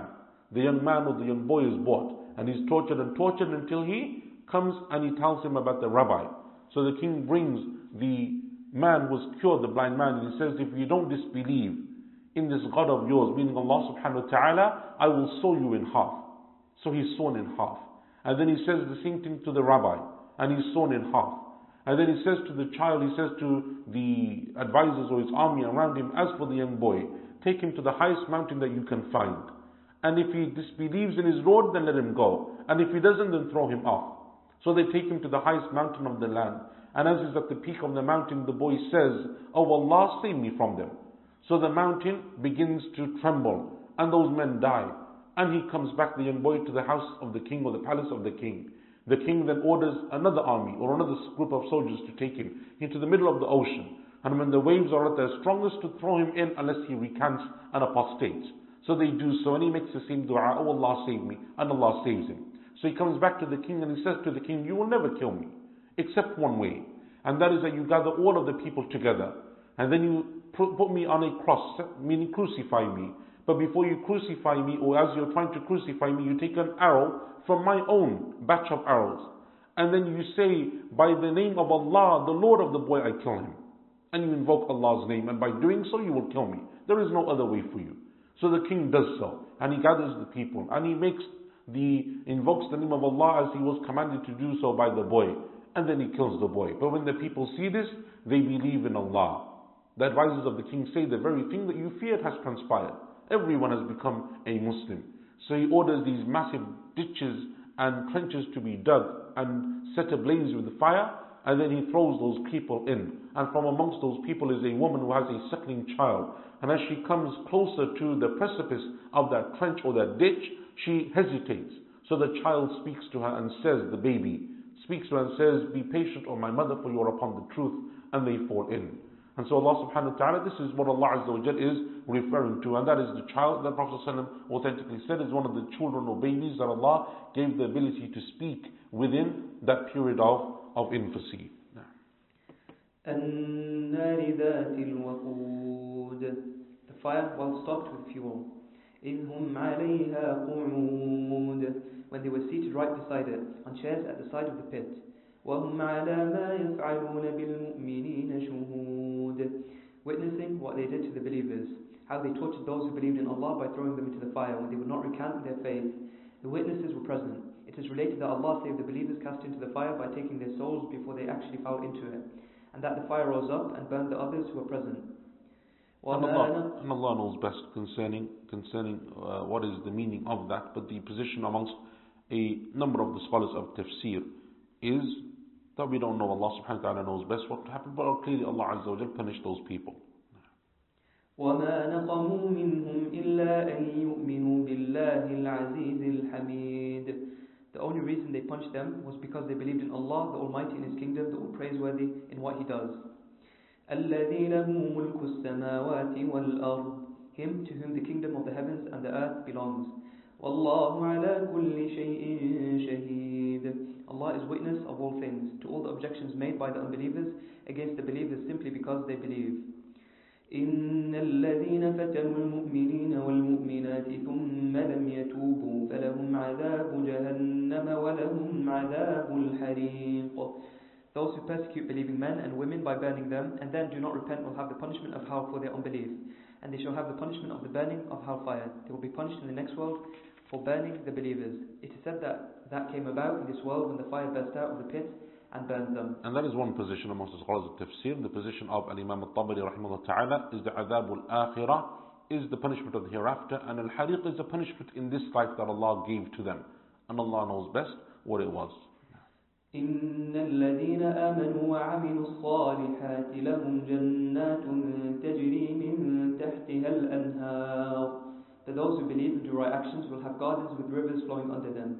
ذلك الفوز الكبير. That is a great victory. And in verse 11, despite all of those people being killed and not a single one of them having survived, Allah calls it the great victory. ذلك الفوز الكبير. Because the victory that Allah gave to them is the victory that matters, and that is the victory of the akhirah. And this is the verse of the Quran in which Allah subhanahu wa ta'ala, and I think it is the only time in the Quran that Allah speaks about destruction in this way of the believers, and He calls it victory. Because that is the true victory in the sight of Allah subhanahu wa ta'ala, that a person is saved from the punishment of the akhirah. إِنَّ بَطْشَ رَبِّكَ لَشَدِيدٌ. Your Lord's assault on the unbelievers is very fierce. إِنَّهُ هُوَ يُبْدِئُ وَيُعِيدُ. He originates creation and regenerates it, and so He does not lack the power to do whatever He wishes. وَهُوَ الْغَفُورُ الْوَدُودُ. He is the ever forgiving of believers who do wrong actions, the all loving towards His friends by honoring them. In verse 14, Al-Wadud means the one who loves. He is the one who loves subhanahu wa ta'ala. And so that is a consequence of the love that He honors His friends. But the meaning of Allah's love is not honor. The meaning of Allah's love is that He loves. And so that is sometimes used as a misinterpretation of the attribute of Allah Azza wa Jalla that He loves. And Allah states it numerous places in the Quran, that Allah loves the muttaqeen and the muhsineen and those that have sabr and so on and so forth. And so Allah's love is an actual love. And from the benefits of that love is that He honors subhanahu wa ta'ala and rewards those whom He loves. ذُو الْعَرْشِ الْمَجِيدُ. The possessor of the throne, its creator and owner, the all-glorious. And from the meanings of Dhul Arsh is that He is above the Arsh subhanahu wa ta'ala in a manner which befits His majesty. And that is the tafsir of the self. Dhul Arsh, yes, He creates it and He owns it, but it means that He is above it subhanahu wa ta'ala. فَعَالٌ لِمَا يُرِيدُ. Always the doer of whatever He desires, meaning nothing is beyond His power. هَلْ أَتَاكَ حَدِيثُ الْجُنُودِ. Has the story reached you, Muhammad sallallahu alayhi wa sallam, of the legions? فِرْعَوْنَ وَثَمُودَ. Of Pharaoh and Thamud. It is their legions that are mentioned. They were destroyed because of their unbelief. This is directed to those who rejected the Prophet sallallahu alayhi wa sallam and the Quran, so that they might be admonished. بَلِ الَّذِينَ كَفَرُوا فِي تَكْذِيبٍ. Yet those who disbelieve insist on their denial of what was mentioned above. وَاللَّهُ مِنْ وَرَائِهِمْ مُحِيطٌ. While Allah is encircling them from behind, meaning no one and nothing can defend them from Him. بَلْ هُوَ قُرْآنٌ مَجِيدٌ. It is indeed a glorious Qur'an. فِي لَوْحٍ مَحْفُوظٍ. Preserved on a tablet. It is above the seventh heaven. It is preserved from shaitans and from anything being altered in it. Its height extends between heaven and the earth, and its width is from the east to the west. It is made of white pearl. All that was stated by Ibn Abbas radiyallahu anhuma. Surah Al-Tariq, Night Comer. This surah is Meccan and has 17 ayat. This is the 86th surah of the Quran, Surah Al-Tariq, and it is a Makki surah by ijma' of the scholars of tafsir, as mentioned by Al-Qurtubi rahimahullah ta'ala. بسم الله الرحمن الرحيم وَالسَّمَاءِ وَالطَّارِقِ, by heaven and the night comer. The word طارق is said to mean anything that comes at night. This includes the stars because they rise at night. وَمَا أَدْرَاكَ مَا الطَّارِقُ, and what will convey to you what the night comer is, meaning what will teach you what it is. This repetition stresses its importance. النَّجْمُ الثَّاقِبُ, the piercing star, possibly the Pleiades, or any star which emits light that pierces through the darkness. And in verse number 3, the second position, that it is stars generically, is a position chosen by Ibn al-Qayyim rahimahullah ta'ala. إِن كُلُّ نَفْسٍ لَمَّا عَلَيْهَا حَافِظٌ, there is no self that, read as lamma and lama, has no guardian over it. This refers to the guardian angels who record all our good and evil actions. فَلْيَنظُرِ الْإِنسَانُ مِمَّا خُلِقَ, man has only to look at, meaning reflect on and consider what he was created from. خُلِقَ مِن مَّاءٍ دَافِقٍ, he was created from a spurting fluid, the liquid proceeding from the sexual union of the man and the woman within the womb. يَخْرُجُ مِن بَيْنِ الصُّلْبِ وَالتَّرَائِبِ, a liquid emerging from between the backbone of a man and the breastbone of a woman. إِنَّهُ عَلَى رَجْعِهِ لَقَادِرٌ, he, meaning Allah, certainly has the power to return him to life, to resurrect human beings after death. If a human being reflects on his origin, he will know that the one who is able to bring him into being must also have the power to resurrect him. يَوْمَ تُبْلَى السَّرَائِرُ, on the day when the secrets are sought out, meaning tested and then exposed. Secrets means the innermost beliefs of the heart with respect to its faith and its intentions. فَمَا لَهُ مِن قُوَّةٍ وَلَا نَاصِرٍ, and man, anyone who denies the resurrection will have no strength or helper, meaning no power to defend himself against the punishment or to avert it from himself. وَالسَّمَاءِ ذَاتِ الرَّجْعِ, by heaven with its cyclical systems. The word used here, raj', can also mean rain, because it recurs again and again. In verse number 11, وَالسَّمَاءِ ذَاتِ الرَّجْعِ, ذات الرجع, the position chosen by many of the scholars of tafsir, such as Ibn Kathir rahimahullah, Shaykh Atiyah Salim in his conclusion to Adwa al-Bayan and others, is that it refers to rain. It refers to rain and it refers to the clouds that bring down the rain, because the next verse will then speak about the earth and the way that it splits forth with vegetation. And in the position of Ibn Qayyim rahimahullah ta'ala, that Dhatul Raj' has a more wider meaning, and it refers to all of the blessings that come from the heavens. Rain and other than rain. It refers to every blessing that Allah Azza wa Jal causes to descend from above. وَالْأَرْضِ ذَاتِ الصَّدْعِ, and the earth with its splitting seeds, meaning plants which split open the earth. إِنَّهُ لَقَوْلٌ فَصْلٌ, it is truly a decisive word. The Quran is a word which distinguishes truth from falsehood. وَمَا هُوَ بِالْهَزْلِ, it is no joke, meaning it is neither a game nor vain falsehood. إِنَّهُمْ يَكِيدُونَ كَيْدًا, they, meaning the unbelievers, are hatching a plot, meaning scheming against the Prophet ﷺ. وَأَكِيدُ كَيْدًا, I too am hatching a plot, meaning I am leading them on from where they do not know. فَمَهِّلِ الْكَافِرِينَ أَمْهِلْهُمْ رُوَيْدًا, so bear with the unbelievers, bear with them for a while. This is addressed to Muhammad ﷺ. The repetition is for emphasis. He is instructed to go easy with them. Then Allah seized them in the battle of Badr. Bearing with them was abrogated by the ayah of the sword when the command to fight and engage in jihad was given. Surah Al-A'la, the Most High. This surah is Meccan and has 19 ayat.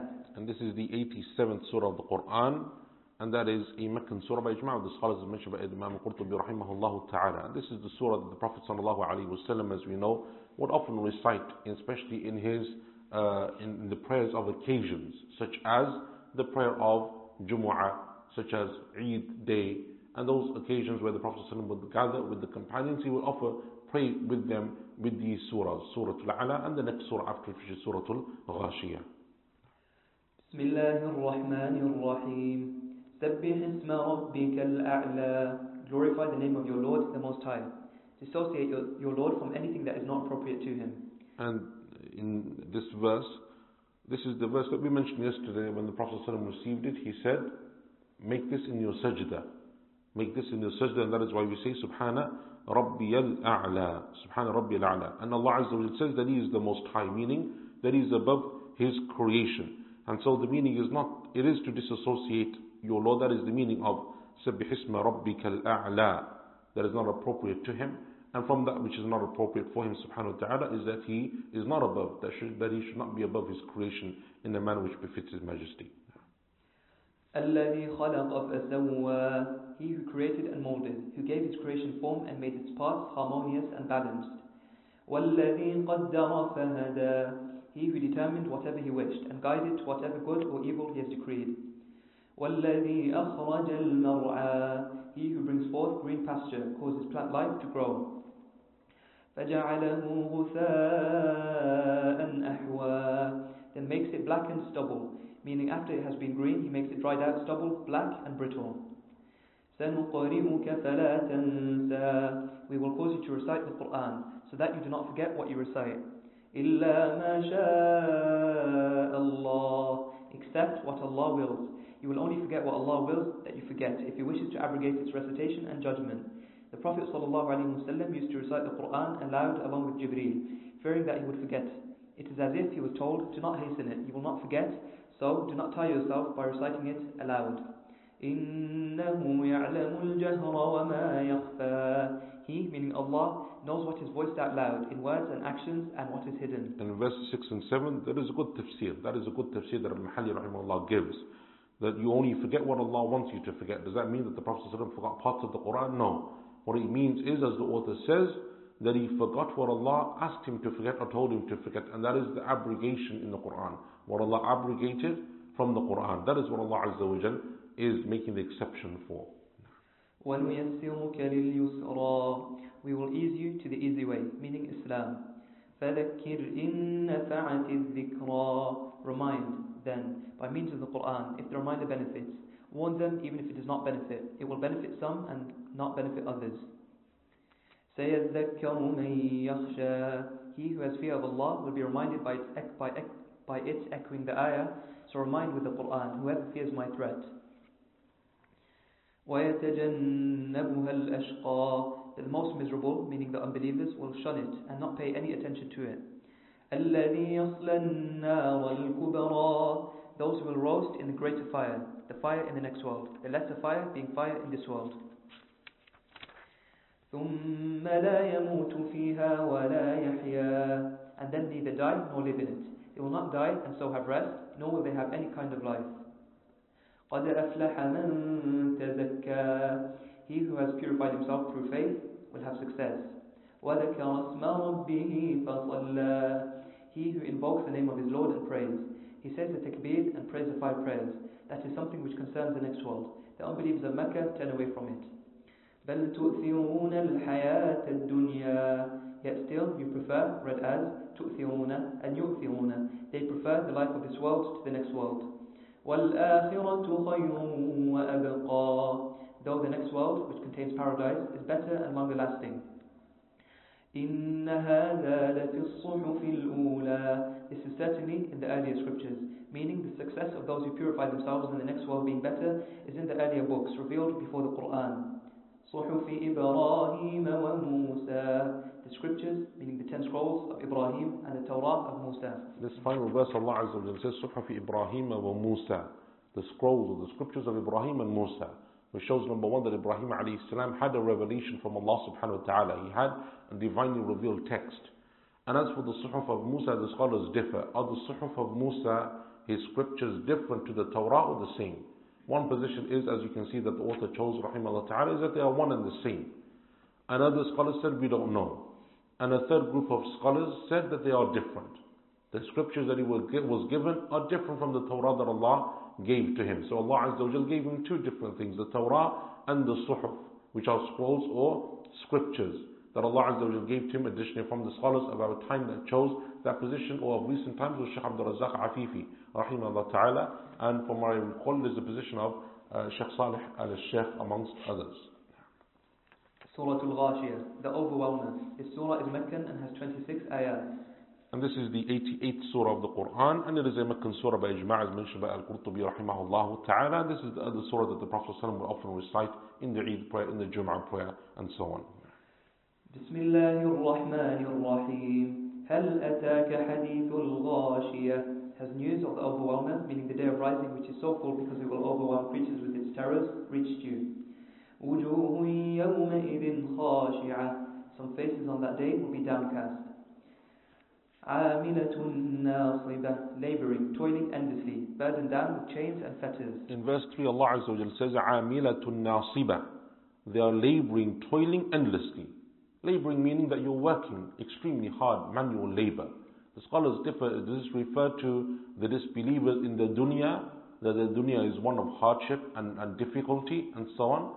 Another scholar said no, because many of them don't have hardship in the dunya in that sense. They don't toil and labor endlessly.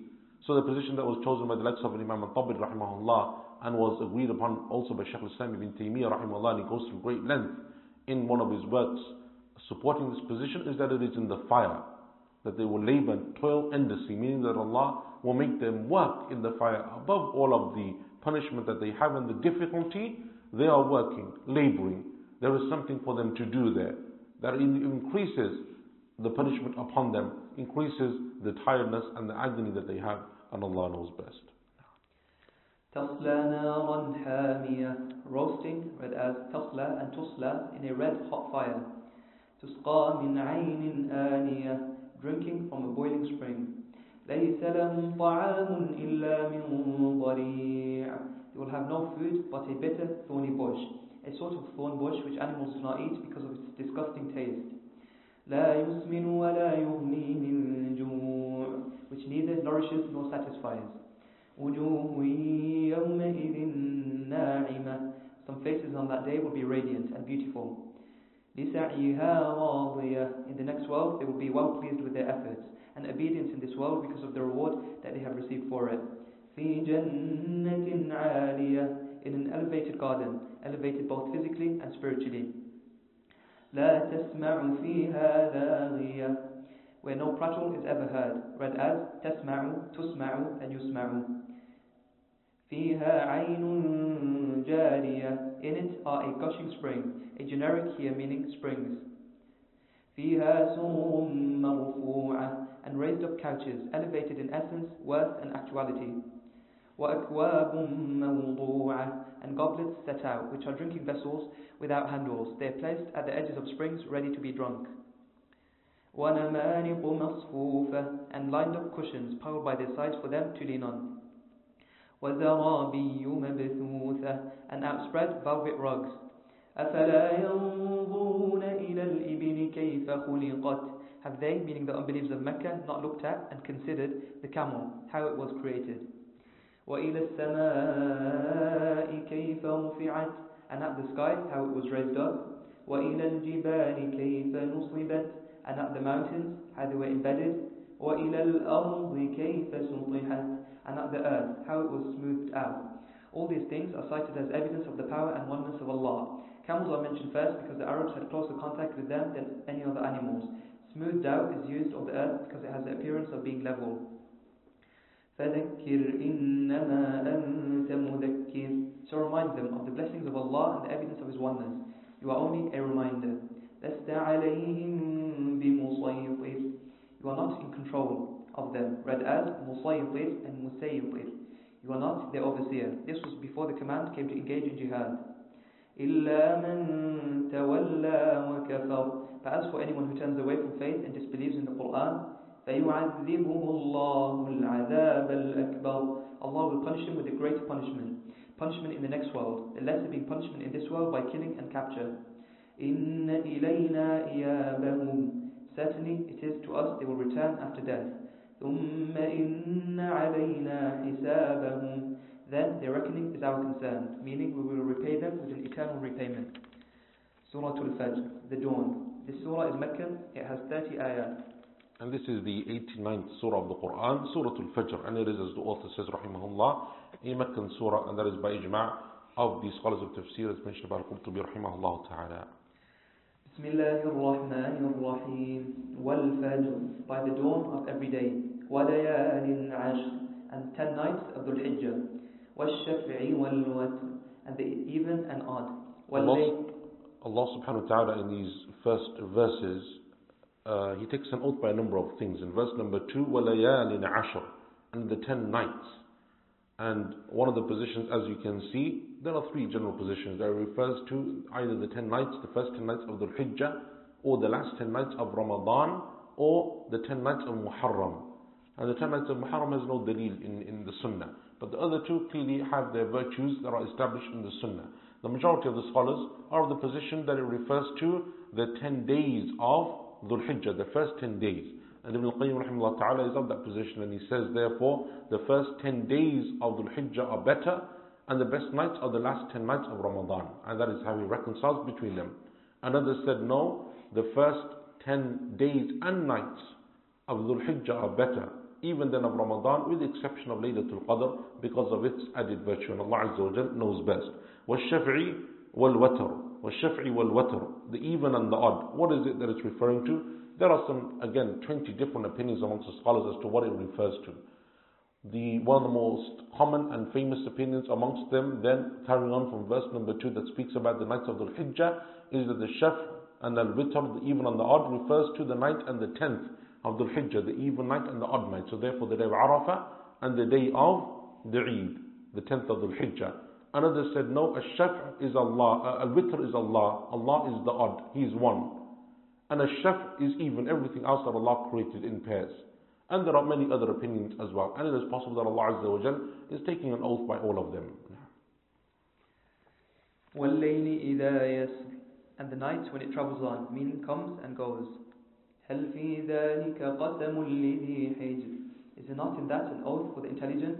The word hijr means intellect here. Is that not an oath by which you will be punished, O unbelievers of Mecca? And one of the names therefore of intelligence is Hijr. And that's the same Hijr of Surah Al-Hijr. And we said Surah Al-Hijr is because the people of Thamud used to have a wall around their water to safeguard it. And that is why the intellect is called Hijr, because it's meant to safeguard you from evil. And that's why Allah refers to it as Hijr. It's meant to use it to safeguard you from harm and from evil and from disobedience.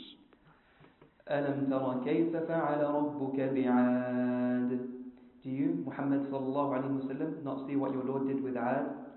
إِرَمَ ذَاتِ الْعِمَادِ, Iram of the tall columns. That was the first nation of Aad. Some of the columns were 40 cubits tall. In verse number 7, Allah subhanahu wa ta'ala says, Iram ذات العماد, when He refers to the people of Aad. And this is the first time that this name has been used in connection to this nation, Iram. And so the scholars differ as to what is Iram. Was it a different group of people? Or was it something else? Some of them said it is the area that they lived in. The area that they lived in, or a city that they dwelt in. And we said previously in Surah Al-Ahqaf that Ahqaf was the general region. So this is the name of a city. Another said it is the name of the tribe. Nation is Ad. They are Ad as a nation. But amongst them is a tribe, and from them is Iram. But Allah Azza wa Jal describes it as being a place that has tall columns. So it's possible that He can refer to a place as well. And Ibn Kathir rahimahullah chose the position that it is a tribe. التي لم يخلق مثلها في البلاد, whose like was not created in any land, meaning no one was like them in their power and strength. وثمود الذين جابوا الصخر بالواد, and Thamud, who carved out huge rocks in the valley side and made them into dwellings, the valley referred to being Wadi al-Qura. وفرعون ذي الأوتاد, and Pharaoh of the stakes. He used to drive 4 pegs into the ground, to which he would tie the hands and feet of those he was going to torture. الذين طغوا في البلاد, all of whom were insolent and unjust tyrants in their lands. فأكثروا فيها الفساد, and caused much corruption in them by killing and other things. فصب عليهم ربك سوط عذاب, so your Lord unleashed on them a scourging punishment. إن ربك لبالمرصاد, your Lord is always lying in wait, observing the actions of His slaves. He does not miss any of them, so that He can repay them for them. فأما الإنسان إذا ما ابتلاه ربه فأكرمه ونعمه فيقول ربي أكرمن. As for unbelieving man, when his Lord tests him by honoring him with wealth and other things and favoring him, he says, my Lord has honored me. وأما إذا ما ابتلاه فقدر عليه رزقه فيقول ربي أهانن. But then when he tests him by restricting his provision, he says, my Lord has humiliated me. كلا, no indeed. بل لا تكرمون اليتيم, you, meaning the unbelievers of Mecca, do not honor. Whereas tukrimuna, or as yukrimuna, they do not honor orphans, meaning you are not good to orphans in spite of their wealth, or they do not give them their rightful inheritance. ولا تحاضون على طعام المسكين, nor do you urge, read as تحاضون, تحضون, and also يحضون. They do not urge the feeding of the poor on yourselves or others. وتأكلون التراث أكلا لما. You devour, read as تأكلون, also يأكلون. They devour inheritance with voracious appetites, taking the portions of inheritance which should go to women and children, as well as your own shares or added to your property. وَتُحِبُّونَ الْمَالَ حُبًّا جَمًّا. And you have, read as تُحِبُّونَ, and also يُحِبُّونَ. They have an insatiable love of wealth, and so do not spend it. كَلَّا. No, indeed. The no here indicates the introduction of a new subject. إِذَا دُكَّتِ الْأَرْضُ دَكًّا دَكًّا. When the earth is crushed and ground to dust, and everything on it is destroyed and brought to nothing. وَجَاءَ رَبُّكَ وَالْمَلَكُ صَفًّا صَفًّا. And the command of your Lord arrives with the angels. The word malak, which is singular, is here used generically, meaning the angels in general, rank upon rank, meaning row on row or in many rows. In verse 22, Allah subhanahu wa ta'ala says, وَجَاءَ رَبُّكَ وَالْمَلَكُ. Your Lord will arrive, your Lord will come, and the angels. And the author, rahimahullah, says it means the command. And that is a misinterpretation of this attribute of Allah. It is not the command of your Lord that arrives, but Allah Himself that will arrive, as is established in numerous authentic hadith of the Prophet ﷺ, that it is Allah who will come on Yawm al-Qiyamah in order to settle the disputes of creation and to hold them to account. وَجِيءَ يَوْمَئِذٍ بِجَهَنَّمَ. And that day, Hawl is produced.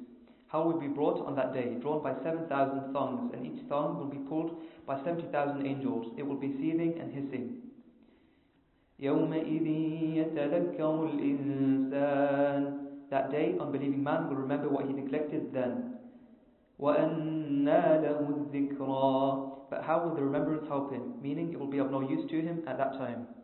يَقُولُ يَا لَيْتَنِي قَدَّمْتُ لِحَيَاتِي. He will say, when he remembers, oh, if only I had prepared in advance for this life of mine. Would that I had advanced good deeds and faith for a pleasing life in the next world, or for my time in the life of this world. فَيَوْمَئِذٍ لَا يُعَذِّبُ عَذَابَهُ أَحَدٌ. That day, no one will punish, read as يُعَذِّبُ and يُعَذَّبُ, as he punishes. وَلَا يُوثِقُ وَثَاقَهُ أَحَدٌ. And no one will shackle as he shackles, read as يُوثِقُ and يُوثَقُ. The pronoun refers to Allah Almighty. He will not leave it to anyone else. Those punished and shackled are the unbelievers. يَا أَيَّتُهَا النَّفْسُ الْمُطْمَئِنَّةُ. O self at rest and at ease, this is the soul which has certainty. It means the true believer. ارْجِعِي إِلَىٰ رَبِّكِ رَاضِيَةً مَرْضِيَّةً. Return to your Lord, well pleasing and well pleased. This will be said to him when he dies. In other words, return to Allah's command and will, pleased with his reward and pleasing to Allah because of his actions. He will have both qualities. At the resurrection, the soul will be told, فَادْخُلِي فِي عِبَادِي. Enter among my righteous slaves. وَادْخُلِي جَنَّتِي. Enter my garden with them. Surah Al-Balad, the city. This surah is Meccan. It has 20 ayat. This is the 90th surah of the Quran, Surah Al-Balad, referring to the city, which is the city of Mecca. And there is a Meccan surah by ijma' of the scholars of tafsir, as mentioned by Al-Qurtubi rahimahullah ta'ala. بسم الله الرحمن الرحيم. لا أقسم بهذا البلد. I swear by this city, meaning Mecca. وأنت حل بهذا البلد. And you, Muhammad sallallahu alayhi wa sallam, are resident in this city. This is one meaning of the word hil. Another is, this land is lawful to you, and so you may fight in it. Allah carried out His promise on the day of the conquest of Mecca. His sentence is interposed in the middle of the oath. وَوَالِدٍ وَمَا وَلَدٍ. And by a father and what he fathered, meaning Adam and his descendants. And that is the position of many of the scholars of tafsir. That just as Allah subhanahu wa ta'ala mentions the most blessed of cities, that is Mecca, when Allah refers in verse 3 as the father, He refers to the origin of parents and all parents, and that is Adam alayhi salam. لَقَدْ خَلَقْنَا الْإِنسَانَ فِي كَبَدٍ. We created man, meant generically, in trouble. He was created in toil and difficulty, in the disasters of this world and in the hardships of the next world. أَيَحْسَبُ أَن لَّن يَقْدِرَ عَلَيْهِ أَحَدٌ. Does he suppose that no one has power over him? Does the strong man of Quraysh suppose this? It is said that he was Abu al-Ashad ibn Kalda.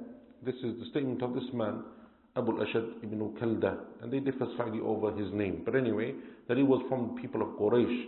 who said that I have spent all of my wealth and all of my money in order to become an enemy and oppose the Prophet ﷺ. This was the statement that he made, that I have given and spent everything that I have in order to oppose Islam. So Allah says, does this person think that no one has any power over him?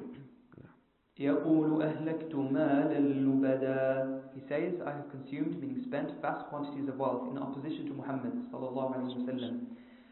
أيحسب أن لم يره أحد. Does he imagine that no one has seen him? Meaning, does he think that no one saw what he spent and so knows how much it was? Allah knows the amount and will repay him for his evil deeds.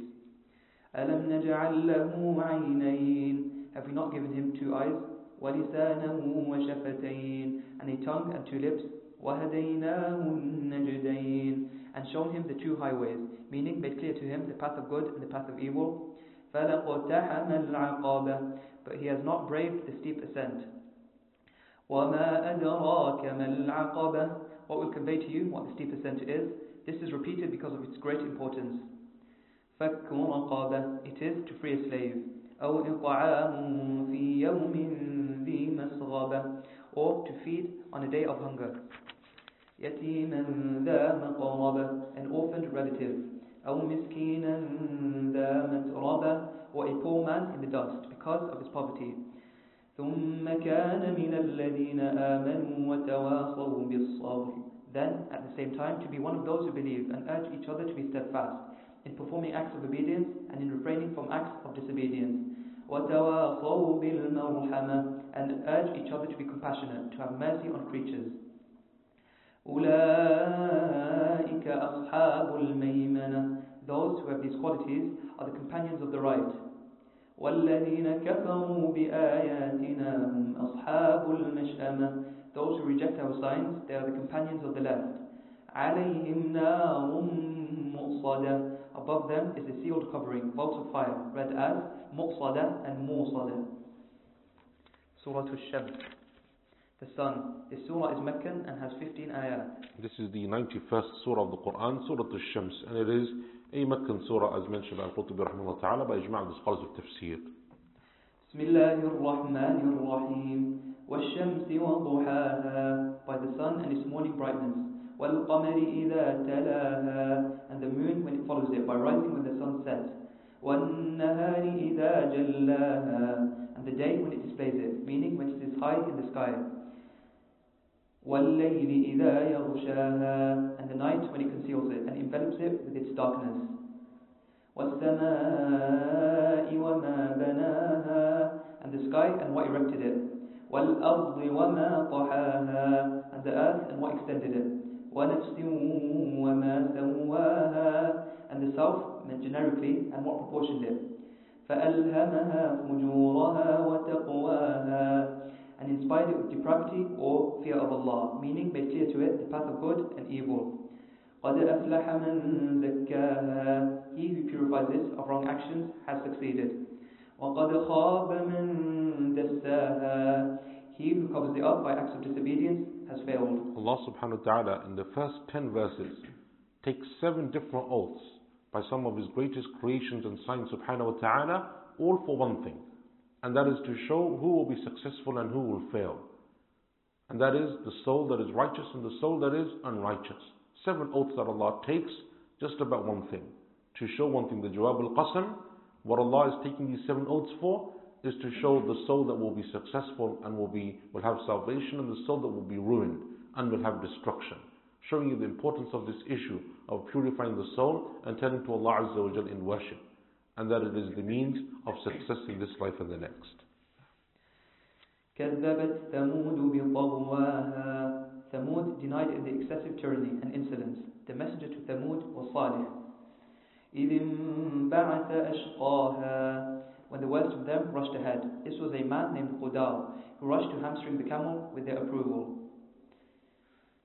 فقال لهم رسول الله ناقة الله وسقياها. And the messenger of Allah, Salih, had said to them, this is the she-camel of Allah, so let her drink on her day. They alternated at the water source, one day for the she-camel and the next day for them. فَكَذَّبُوهُ. But they denied him when he said that the instruction was from Allah, and as a consequence of their disobeying, the punishment of Allah descended on them. فعقروها, and they hamstrung her and killed the she-camel so that they could have the water that she drank. فدمدم عليهم ربهم بذنبهم فسواها, so their Lord crushed them with the punishment for their sin and flattened them. In other words, He totally enveloped them in it so that none of them escaped. وَلَا يَخَافُ عُقْبَاهَا, and read as وَلَا and فَلَا, he does not fear the consequences. Surah Al-Layl, the night. This surah is Meccan and has 21 ayat. This is the 92nd surah of the Quran, Surah Al-Layl, and it is a Makki surah according to the majority of the scholars of tafsir, as mentioned by Ibn Kathir rahimahullah ta'ala. بسم الله الرحمن الرحيم وَاللَّيْلِ إِذَا يَغْشَى, by the night when it conceals what is between heaven and earth with its darkness. وَالنَّهَارِ إِذَا تَجَلَّى, and the day when it reveals things and manifests them. وَمَا خَلَقَ الذَّكَرَ وَالْأُنثَى, and the creation of male and female, meaning Adam and Hawa, and every male and female since.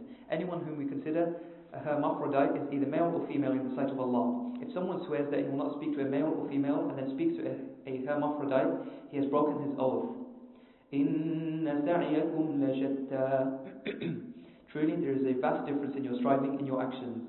Some act in ways that lead to the garden by obedience, and some act in ways that lead to the fire by disobedience. And verse number 4 is the Jawab al-Qasam, what Allah Azza wa Jal has taken an oath for, and that is that people will strive in different ways.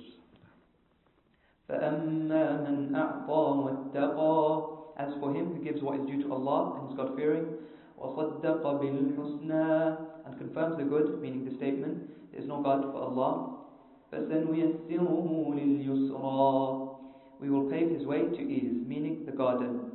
وَأَمَّا مَنْ بَخِلَ وَاسْتَغْنَى, but as for him who is stingy about what is due to Allah and self-satisfied, feeling he has no need of Allah's reward, وَكَذَّبَ بِالْحُسْنَى, and denies the good, فَسَنُيَسِّرُهُ لِلْعُسْرَى, we will ease his way to difficulty, meaning the fire.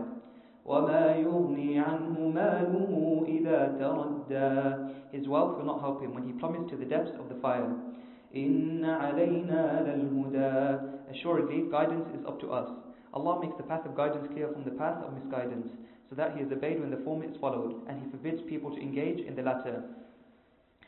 وَإِنَّ لَنَا لَلْآخِرَةَ وَالْأُولَى, and both the last and first belong to us. The first is this world, whoever seeks them from anyone other than us as. فَأَنذَرْتُكُمْ نَارًا تَلَظَّى, I have warned you, people of Mecca, of a fire that rages and burns. And Allah Azza wa Jal and the Prophet ﷺ also describe this fire in many different descriptions. From them is the raging of the fire and its flames. And that is why the hadith in al-Bukhari ibn Nu'man ibn Bashir radiyallahu anhuma, that the Prophet ﷺ described the least of the people of the fire in punishment is the one who has some of the fire placed in their sandals or their shoes, and because of it their brain boils, and they will think that there is no one in the fire that has a more severe punishment than them. لا يصلاها إلا الأشقى, in which only the most wretched will enter and roast. الذي كذب وتولى, those who denied the Prophet and turned away from faith.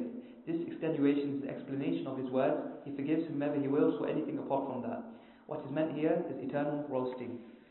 وَسَيُجَنَّبُهَا الْأَتْقَى, those who are the most God-fearing will be far removed from it.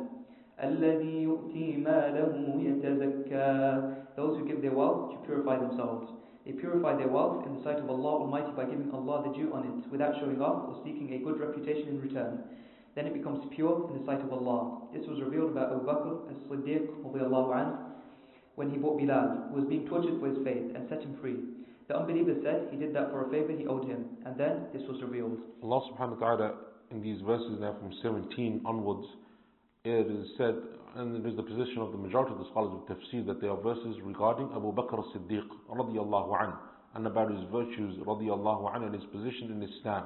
And foremost amongst the scholars of tafsir who chose that these verses are referring to him was Abdullah ibn Abbas radiyallahu anhuma. And the virtues of Abu Bakr are too many for us to list in this sitting, but it is sufficient to narrate a hadith, the hadith of At-Tirmidhi, in which the Prophet said sallallahu alaihi wasallam that there is no one who has a favor upon us except that we have repaid their favor in the dunya, except for Abu Bakr, for he has favors upon us that Allah Azza wa Jalla will pay him for and reward him for on Yawm al-Qiyamah. And that is what Allah Azza wa Jalla is saying in these verses, that it is Allah subhanahu wa ta'ala who will make him pleased, meaning with the reward that he finds on the Day of Judgment.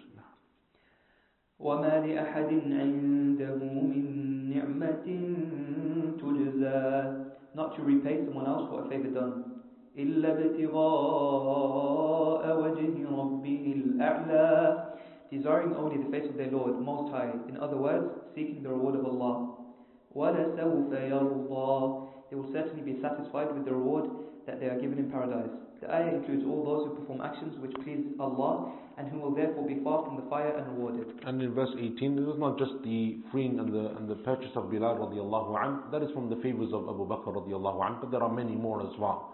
And what shows us in that particular regard of Bilal radiallahu anhu that it was done for the sake of Allah is how when the Prophet sallallahu alaihi wasallam died, and Bilal radiallahu anhu chose not to make the adhan anymore. And he said that I won't make it for anyone other than the Prophet sallallahu. Abu Bakr said to him, but you're our mu'adhin, you have to make the adhan. So Abu Bakr radiallahu anhu, Bilal said to him, when you purchased me and set me free in Mecca, did you do so to make me your slave, or did you do so for the sake of Allah? He said that I did for the sake of Allah, as you know. So he said, then you have no command over me.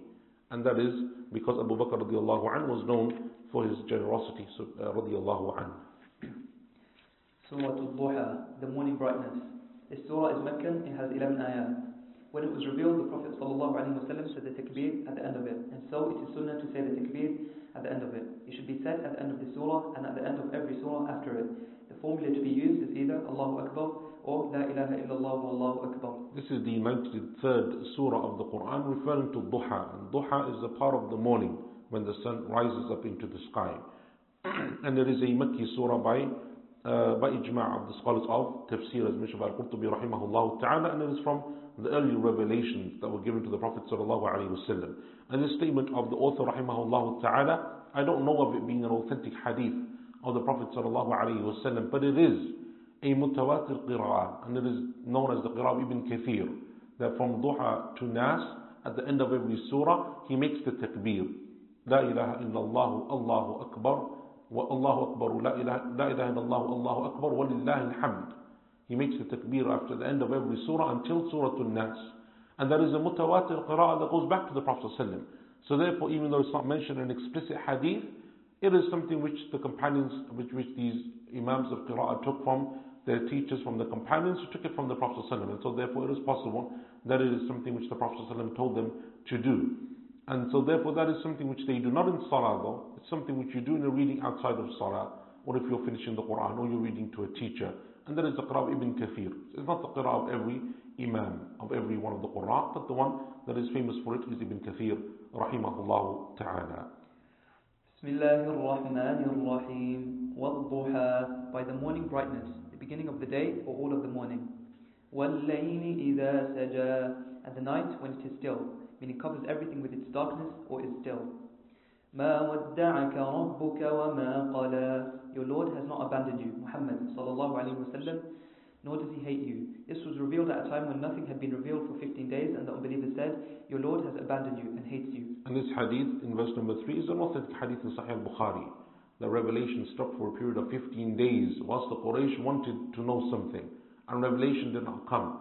So the Prophet ﷺ became upset, and they started to ridicule and mock him and say, your Lord has forsaken you, he hates you, he doesn't like you, he's left you, or your devil that used to come to you has left you, and so on. And so the Prophet ﷺ became upset because of this. And that's why Allah Azza wa Jalla takes an oath by the 2 points of the day. Number one is the morning, and the second one is the night. Because a person who has deep worries and anxieties often can't sleep during the night, keeps them awake. So Allah says that He is the Lord of the night. And then the morning, because that person, when they eventually fall asleep, and they have a very unrestful sleep, when they wake up, one of the first thoughts that come back in their morning is that no, it wasn't a dream. I'm still in the same situation. So Allah Azza wa Jalla takes an oath by those 2 points of the day and the night. And then Allah says, your Lord hasn't abandoned you, nor does He hate you. وَلَلْآخِرَةُ خَيْرٌ لَكَ مِنَ الْأُولَى, and the last will indeed be better for you than the first, because of the honors for you in the next world, which will be better than anything in this world. وَلَسَوْفَ يُعْطِيكَ رَبُّكَ فَتَرْضَى, your Lord will soon give to you ample good things in the next world, and you will be satisfied with that. The Prophet ﷺ said, I will not be pleased if any of my community remains in the fire. This is the end of the oath. أَلَمْ يَجِدْكَ يَتِيمًا فَآوَى. Did he not find you orphaned and shelter you? He found you without a father before you were born or else after that, and gave you shelter with your uncle Abu Talib. وَوَجَدَكَ ضَالًّا فَهَدَى. Did he not find you wandering without the Sharia and guide you to it? In verse number 7, وَوَجَدَكَ ضَالًا فَهَدَى. Did he not find you wandering or misguided and he guided you? The misguidance that is being referred to here is that the Prophet ﷺ didn't know the rulings of the Sharia, and not the misguidance of kufr. It is not the misguidance of disbelief and shirk, but it is the misguidance of like someone who doesn't know the correct way or the path, as mentioned by Shaykh Muhammad Al-Amin Al-Shanqiti rahimahullah ta'ala. So it means that he didn't yet have the details of the Sharia and how to worship Allah and how to come closer to Allah Azza wa Jalla. It doesn't refer to the misguidance that is general misguidance, which is the misguidance of disbelief and shirk, because the Prophet ﷺ was saved from that by Allah subhanahu wa ta'ala. وَوَجَدَكَ عَائِلًا فَأَغْنَى. Did he not find you impoverished and enrich you? He enriched you with what was enough for you, from booty and other things. We read in a hadith, wealth does not come from an abundance of goods. True wealth is contentment. And that is an authentic hadith. That true wealth is al-qana'ah, to have contentment of the heart. فَأَمَّا الْيَتِيمَ فَلَا تَقْهَرْ. So as for orphans, do not oppress them, meaning do not take their property or inflict any other form of oppression. وَأَمَّا السَّائِلَ فَلَا تَنْهَرْ. And as for beggars, do not berate them for being poor. وَأَمَّا بِنِعْمَةِ رَبِّكَ فَحَدِّثْ. And as for the blessings of your Lord, meaning those of prophethood and other things, speak out. And verses 9 to 11 refer to what Allah Azza wa Jalla says in verses 6 to 8. Allah found you as an orphan, so then therefore don't oppress the orphan. And He found that you were wandering and He guided you, so therefore when people come and ask you for help, then help them. And Allah Azza wa Jalla found you to be poor and He gave you His favors, so speak about those favors, because from the ways that we show shukr and gratitude for Allah's blessings is to speak about them and to discuss them with others, not in a way of arrogance and pride and haughtiness, but in a way of reminder and with humility to show Allah Azza wa Jal the favors that He has upon you. And that's why the Prophet ﷺ said that Allah loves to see the effects of His favors upon His servant. Meaning that if Allah has given you wealth to purchase good clothes, you should wear good clean clothes, not to such an extent that it becomes extravagant, but to show that Allah Azza wa Jal has favored you with the ability to have a nice house and a nice car and so on. Allah loves to see that upon His servants. And that's why it is said that one of the Salaf, a poor man came to him, was extremely dirty.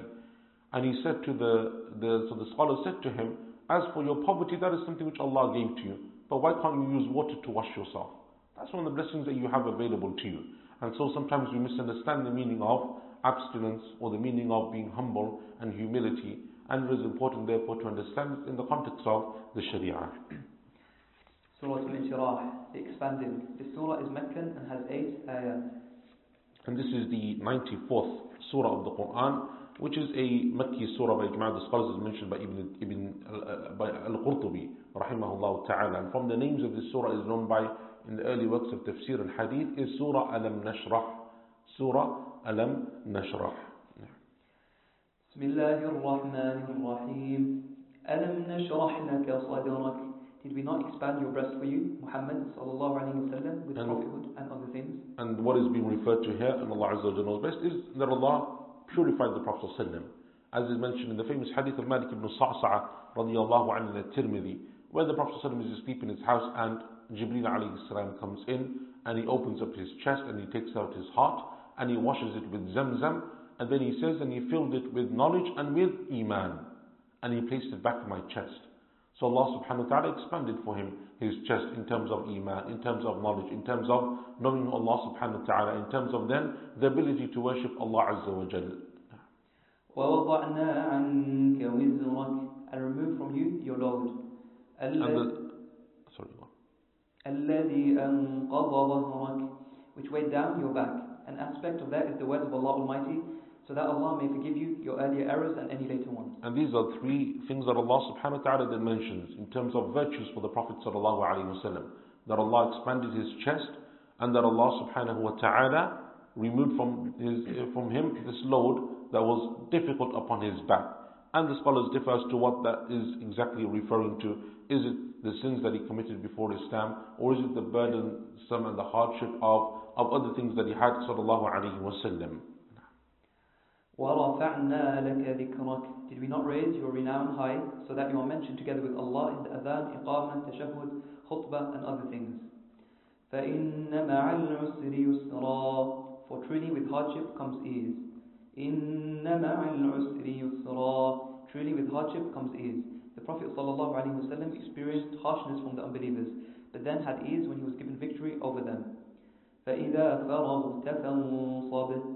So when you have finished the prayer, work on, meaning strive in making supplication. وَإِلَىٰ رَبِّكَ فَارْغَبْ. And make your Lord your goal and entreat him. Surah At-Teen, the fig. The surah is Meccan and has 8 ayat. And this is the 95th surah of the Quran, Surah At-Teen. And according to the majority of the scholars of tafsir, it is a Meccan surah. بسم الله الرحمن الرحيم. وَالتِّينِ وَالزَّيْتُونِ. By the fig and the olive. This is either the fruit which is eaten or possibly refers to 2 mountains in Greater Syria, where both trees grow. وَطُورِ سِينِينَ. And Mount Sinai, the mountain where Allah Almighty spoke to Musa. Sinin means either blessed or beautified with fruit trees. وَهَذَا الْبَلَدِ الْأَمِينَ. And this safe land, meaning Mecca, because people are safe in it both in the Jahiliyyah and in Islam. In these first 3 verses, Allah subhanahu wa ta'ala takes an oath by a number of things. And the scholars differ as to why Allah Azza wa Jalla takes an oath and combines between these 3 things: the fig and the olive, the mountain, and the city of Mecca. Some of them said it refers to the skills and traits that Allah has given to people that are from the best of things that Allah has given. Some people are like the fig, meaning in sweetness. They are sweet in their nature and in their temperament. And other people are like the olive, meaning that they are pure, people of purity. And other people are strong and firm like a mountain, people that you feel safe in their company. And other people are safe, you are safe in their company, like the city of Mecca. It is a place that is trustworthy. And so that is one tafsir. And others, such as Imam Ibn al-Qayyim rahimahullah ta'ala, said that it refers to the different prophets that Allah is praising. Isa alayhi salam in verse 1, Musa alayhi salam in verse 2, and our Prophet sallallahu alayhi wasallam in verse 3. Either way, Allah Azza wa Jalla takes an oath by these things for their importance. لَقَدْ خَلَقْنَا الْإِنسَانَ فِي أَحْسَنِ تَقْوِيمٍ. We created man, meant generically, in the finest mold, the most balanced and harmonious form. ثُمَّ رَدَدْنَاهُ أَسْفَلَ سَافِلِينَ. Then we reduced him to the lowest of the low, as occurs with some individuals, indicating senility and weakness. So the actions of the believer are less than they were when he was young, and yet he will still have the reward for them. Allah says in verse number 5, ثُمَّ رَدَدْنَاهُ أَسْفَلَ سَافِلِينَ. The author rahimahullah ta'ala says it refers to old age and becoming senile. And that is the position of Imam al-Tabari rahimahullah ta'ala. And other scholars such as Ibn al-Qayyim rahimahullah said the lowest of the low, meaning the fire. That's what it's referring to. Because Allah Azza wa Jalla is saying that Allah has given you and created you in the best of ways, and you have no reason, no excuse to disbelieve. But if you do so, you will be returned to the lowest of the low, and there is nothing lower than the fire of hell. إِلَّا الَّذِينَ آمَنُوا وَعَمِلُوا الصَّالِحَاتِ فَلَهُمْ أَجْرٌ غَيْرُ مَمْنُونَ. Except for those who believe and do right actions, they will have a perpetual wage that never fails. In a hadith we find when a believer reaches old age, whatever actions he is unable to do are recorded for him. فَمَا يُكَذِّبُكَ بَعْدُ بِالدِّينِ. What could make you, meaning unbelievers, deny the reckoning after this? After what has been mentioned about the creation of the human being in the best form and then his return to the lowest of the low, which proves that Allah has the power to resurrect. How can you deny the coming repayment which is preceded by resurrection and reckoning? أَلَيْسَ اللَّهُ بِأَحْكَمِ الْحَاكِمِينَ. Is Allah not the justice of judges? He gives the best decree, and His decree is that there be repayment. We read in a hadith, whoever recites Surah At-Teen in full should then say, yes indeed, and I am one of those who bear witness to that. We read in a hadith, whoever recites Surah At-Teen in full should then say, yes indeed, and I am one of those who bear witness to that. And that is a narration that is collected in Abu Dawood and At-Tirmidhi, but it is weak. It is a weak hadith. And it is in Abu Dawood and At-Tirmidhi amongst other collections of hadith. Surah Al-Alaq, the blood clot. This surah is Meccan and has 19 ayat. The beginning of the surah, up to what he did not know, was the first passage of the Quran to be revealed. That happened in the cave of Hira. Al-Bukhari related it. And this is the 96th surah of the Quran, known as Surah Al-Alaq. And it is, as the author rahimahullah ta'ala says, a Meccan surah by ijma' of the scholars, because it is authentically mentioned in the hadith in Al-Bukhari as being the first revelation received by the Prophet ﷺ in the cave of Hira. It is also known as Surah Iqra, and that is a very common name for this surah in the early works of tafsir and hadith. And another name that it is also known by is Surah Al-Qalam. the surah of the pen, like the one in the 29th juz. Ibn Hazm and Ibn Ati and others refer to the surah, Surah Al-Qalam. And so that's why we said for the other Surah Al-Qalam, or the Surah Al-Qalam that we know in the 29th juz, that it is also known as Surah Noon, or Surah Noon wal-Qalam, to differentiate it from those scholars who used to call this surah, Surah Qalam. Bismillahirrahmanirrahim. اقرأ باسم ربك الذي خلق. Recite in the name of your Lord who created all creatures. And that is how Allah Azza wa Jal began this religion, with a command to learn, to read, to seek knowledge.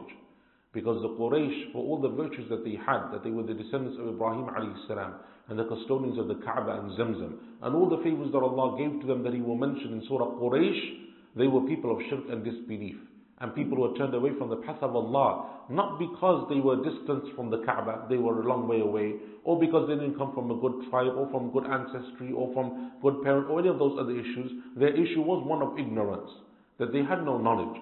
So Allah subhanahu wa ta'ala doesn't begin our religion with the command to pray, or the command to be good to your parents, or the command to give charity, or to fast, and those have their position in our religion as we know. But Allah begins with the command to seek knowledge and to learn, because you can only pray correctly if you have knowledge, and you can only give zakat correctly if you have knowledge, and you can only worship Allah Azza wa Jal in the way that is befitting for Him through knowledge, and you can only have tawheed of Allah and worship Allah and have oneness of Allah Azza wa Jal through knowledge. And so Allah subhanahu wa ta'ala begins with a command to learn for a people and a nation that are illiterate for the most part. And that is the contradiction here, that they don't know, and they can't read, and they can't write, but Allah says to them, read. And Allah says to them, learn and seek knowledge, because that is the way that you come closer to Allah. So the companions dedicated their lives to seeking knowledge, just as the Prophet ﷺ dedicated his life to teaching that knowledge.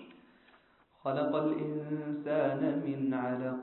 Created man, meant generically, from clots of blood. اقرأ وربك الأكرم. Recite, and your Lord is the most generous. The repetition of the word recite is for emphasis. No one is equal to him in his generosity. الذي علم بالقلم. He who taught writing by the pen. The first to write with it was Idris, peace be upon him. علم الإنسان ما لم يعلم. Taught man what he did not know. Allah taught him guidance, writing, crafts, and other things. And this is something which we mentioned in the tafsir of Surah Noon, وَالْقَلَمِ وَمَا يَسْطُرُونَ, the statement of Ibn Qayyim rahimahullah ta'ala about the blessing of the pen, and the ability to write, and the ability to convey that knowledge and to spread it. كَلَّا إِنَّ الْإِنسَانَ لَيَطْغَى. No, indeed, truly man is unbridled. أَرْرَآهُ اسْتَغْنَى.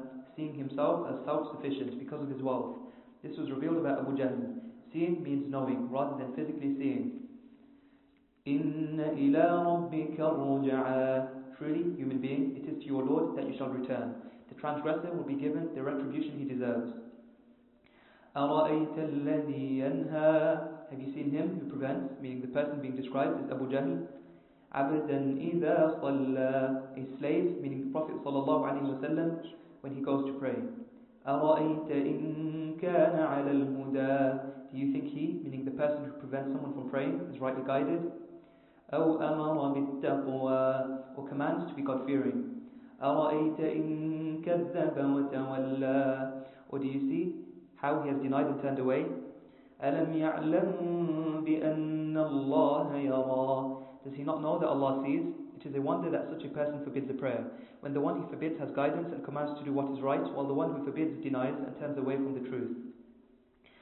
كَلَّا لَئِن لَّمْ يَنْتَهِ لَنَسْفَعًا بِالنَّاصِيَةِ. No, indeed, if he does not desist from the unbelief he is involved in, we will grab him by the forelock and drag him to the fire. نَاصِيَةٍ كَاذِبَةٍ خَاطِئَةٍ. A lying, sinful forelock. This is a metaphor that means the person himself. فَلْيَدْعُ نَادِيَهُ. Let him call his attendants, meaning the people of his circle who meet to consult him and talk together. When the Prophet ﷺ rebuked Abu Jahl for forbidding him to pray, he said, "You know that there is no man with a greater assembly than mine. I can fill this valley with them against you if I wish, with men on foot and mounted." And that is an authentic hadith. And it's mentioned in a number of narrations, and from them is the narration of Abu Hurairah radiallahu anhu in Sahih Muslim, that the Prophet ﷺ was once coming to pray, and Abu Jahl said to him, "How dare you? Have I not told you that you're not allowed to pray in front of us in public?" So the Prophet ﷺ became angry with him. And so Abu Jahl said to him, "Do you dare threaten me?" if I was to call for help, all of Mecca would rush to my aid. And if you call to help, who will come and help you?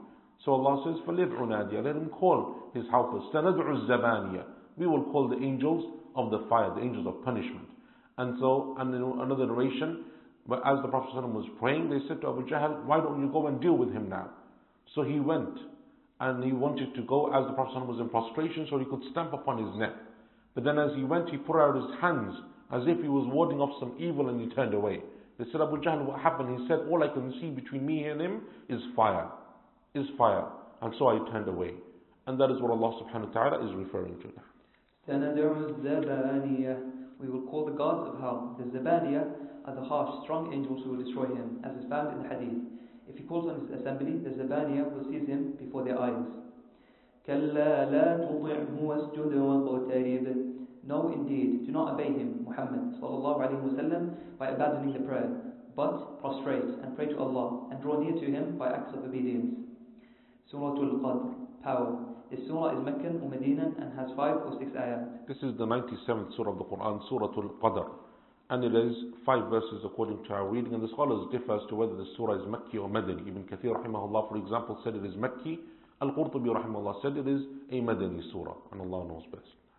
بسم الله الرحمن الرحيم إنا أنزلناه في ليلة القدر. Truly we sent it, meaning the Quran, down all at once from the preserved tablet to the lowest heaven on the night of power, so called because of its immense honor. وَمَا أَدْرَاكَ مَا لَيْلَةُ الْقَدْرِ. And what will convey to you, Muhammad sallallahu alaihi wasallam, what the night of power is, and its immensity and wonder. لَيْلَةُ الْقَدْرِ خَيْرٌ مِّنْ أَلْفِ شَهْرٍ. The night of power is better than 1,000 months that do not contain the night of power. Righteous actions done during it are better than those done in 1,000 months that do not contain it. تنزل الملائكة والروح فيها بإذن ربهم من كل أمر. In it, the angels and the Ruh, meaning Jibreel, descend in the night by their Lord's authority and command with every ordinance the decrees of Allah for that coming year. سلام هي حتى مطلع الفجر. It is peace until the coming, read as مطلع and مطلع of the dawn. It is called peace, salam, because it contains many greetings. Salam from the angels during it. They do not pass by any believer, man or woman, without greeting them. And in verse number 5, that is one tafsir. That salam is the greetings of the angels. Another tafsir is that salam means that the people of that night have safety from the shayateen. It is salim. Salam as in peace and safety from every shaitan. And At-Tabari rahmahullah ta'ala said salam here means the blessings of Allah that descend upon them. Salam is not the greeting, but it is the blessings of Allah that descend upon them. Surah Al-Bayyinah, the clear sign. This surah is Meccan or Medinan and has 8 ayat. This is the 98th surah of the Quran, Surah Al-Bayyinah. And it is also known in the books of Tafsir al-Hadith as Surah Lam Yakun and Surah Al-Qayyimah. These are other names for this surah. And the scholars differ concerning whether it is a Makki or Madani surah. The majority of the scholars say that it is a Madani surah, and that is the correct position because of the hadith in Al-Bukhari of Anas radiyallahu anhu, that this surah was revealed in the Medinan period. And the Prophet ﷺ came to Ubay ibn Ka'b radiyallahu anhu. It's from the companions of the Ansar. So therefore it's a Medinan surah. And he said to him, "O Ubay, a surah was revealed to me tonight and I was commanded to recite it to you." So Ubay said, "O Messenger of Allah, do you mean that Allah took my name?" He said to read it to me by name. And the Prophet ﷺ said, "Yes, O Ubay, he mentioned you by name." Which shows you the virtue of that illustrious companion radiyallahu anhu, was from the senior companions when it came to the Quran and its memorization and its understanding radiyallahu anhu arda. And he is the one who in the time of Umar radiyallahu anhu, when he wanted to gather the people to read Taraweeh in Ramadan, he made him the Imam along with Tamim al-Dari. Ubay ibn Ka'b radiyallahu anhu, from the senior companions of the Prophet sallallahu alaihi wasallam. So the hadith is a hadith that speaks about the Medinan period, and so therefore the surah is a Madani surah, and Allah knows best. Bismillahirrahmanirrahim. لم يكن الذين كفروا من أهل الكتاب والمشركين منفكين حتى تأتيهم البينة. The people of the book who disbelieve and the idolaters will not be cut off from what they have until the clear sign, Muhammad sallallahu alayhi wa sallam, came to them.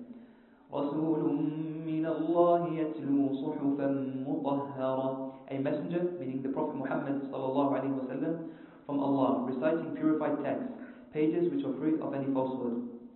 فِيهَا كُتُبٌ قَيِّمَةٌ, containing upright precepts, written judgments when it is recited, meaning the Quran. Some believed in it and some rejected it. And regarding these verses 2 and 3, the scholars differ as to what are the suhufun mutahhara, the recited, purified texts, and the kutubun qayyima, in upright books.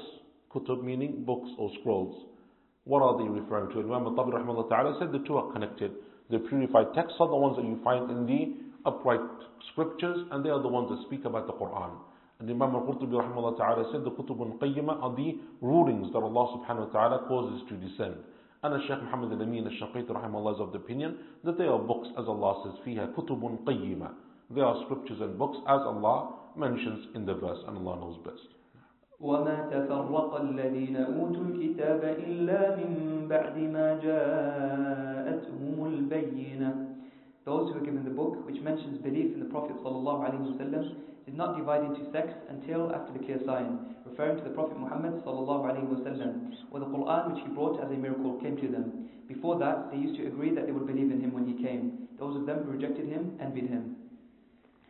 وَمَا أُمِرُوا إِلَّا لِيَعْبُدُوا اللَّهَ مُخْلِصِينَ لَهُ الدِّينَ حُنَفَاءَ وَيُقِيمُوا الصَّلَاةَ وَيُؤْتُوا الزَّكَاةَ. They were only ordered in their books, the Torah and the Gospel, to worship Allah without committing shirk, making their deen sincerely His, as people of pure natural belief. The word Hunafa, the plural of Hanif, means being upright by following the deen of Ibrahim and the deen of Muhammad ﷺ, and to establish the prayer and pay zakah. وَذَلِكَ دِينُ الْقَيِّمَةِ. That is the correct deen. So how can they reject that? إِنَّ الَّذِينَ كَفَرُوا مِنْ أَهْلِ الْكِتَابِ وَالْمُشْرِكِينَ فِي نَارِ جَهَنَّمَ خَالِدِينَ فِيهَا. The people of the book who disbelieve and the idolaters will be in the fire of hell, remaining in it timelessly forever. This is from Allah Almighty. أُولَٰئِكَ هُمْ شَرُّ الْبَرِيَّةِ. They are the worst of creatures. إِنَّ الَّذِينَ آمَنُوا وَعَمِلُوا الصَّالِحَاتِ أُولَٰئِكَ هُمْ خَيْرُ الْبَرِيَّةِ. But those who believe and do right actions are the best of creatures. جَزَاؤُهُمْ عِندَ رَبِّهِمْ جَنَّاتُ عَدْنٍ تَجْرِي مِن تَحْتِهَا الْأَنْهَارُ خَالِدِينَ فِيهَا أَبَدًا. Their reward is with their Lord. They will stay in gardens of Eden, with rivers flowing under them, remaining in them timelessly forever and ever. رَضِيَ اللَّهُ عَنْهُمْ وَرَضُوا عَنْهُ. Allah is pleased with them for their obedience, and they are pleased with Him for the rewards He gives. ذَلِكَ لِمَنْ خَشِيَ رَبَّهُ. That is for those who fear the punishment of their Lord and do not disobey Him. Surah Al-Zalzala, the earthquake. This surah is either Meccan or Medinan and has 8 ayat. This is the 99th surah of the Quran, Surah Al-Zalzala, which is a surah that scholars differ over, but the majority of them say that it is a Meccan surah. بسم الله الرحمن الرحيم. إذا زلزلت الأرض زلزالها. When the earth is convulsed with its quaking, when the last hour comes, as is proper owing to its immensity. وأخرجت الأرض أثقالها. And the earth then disgorges its charges, casts up its treasures and dead onto its surface. وقال الإنسان ما لها. And man, meaning those who deny the resurrection, asks, what is wrong with it? Such a person will not recognize its state. يَوْمَئِذٍ تُحَدِّثُ أَخْبَارَهَا. On that day it will impart all its news, all the good and evil that was done on it. بِأَنَّ رَبَّكَ أَوْحَى لَهَا. Because your Lord has inspired it. The reason that it will do this is that Allah has commanded it to. In a hadith we find, it will testify against every slave, male and female, to all that they did while on its surface.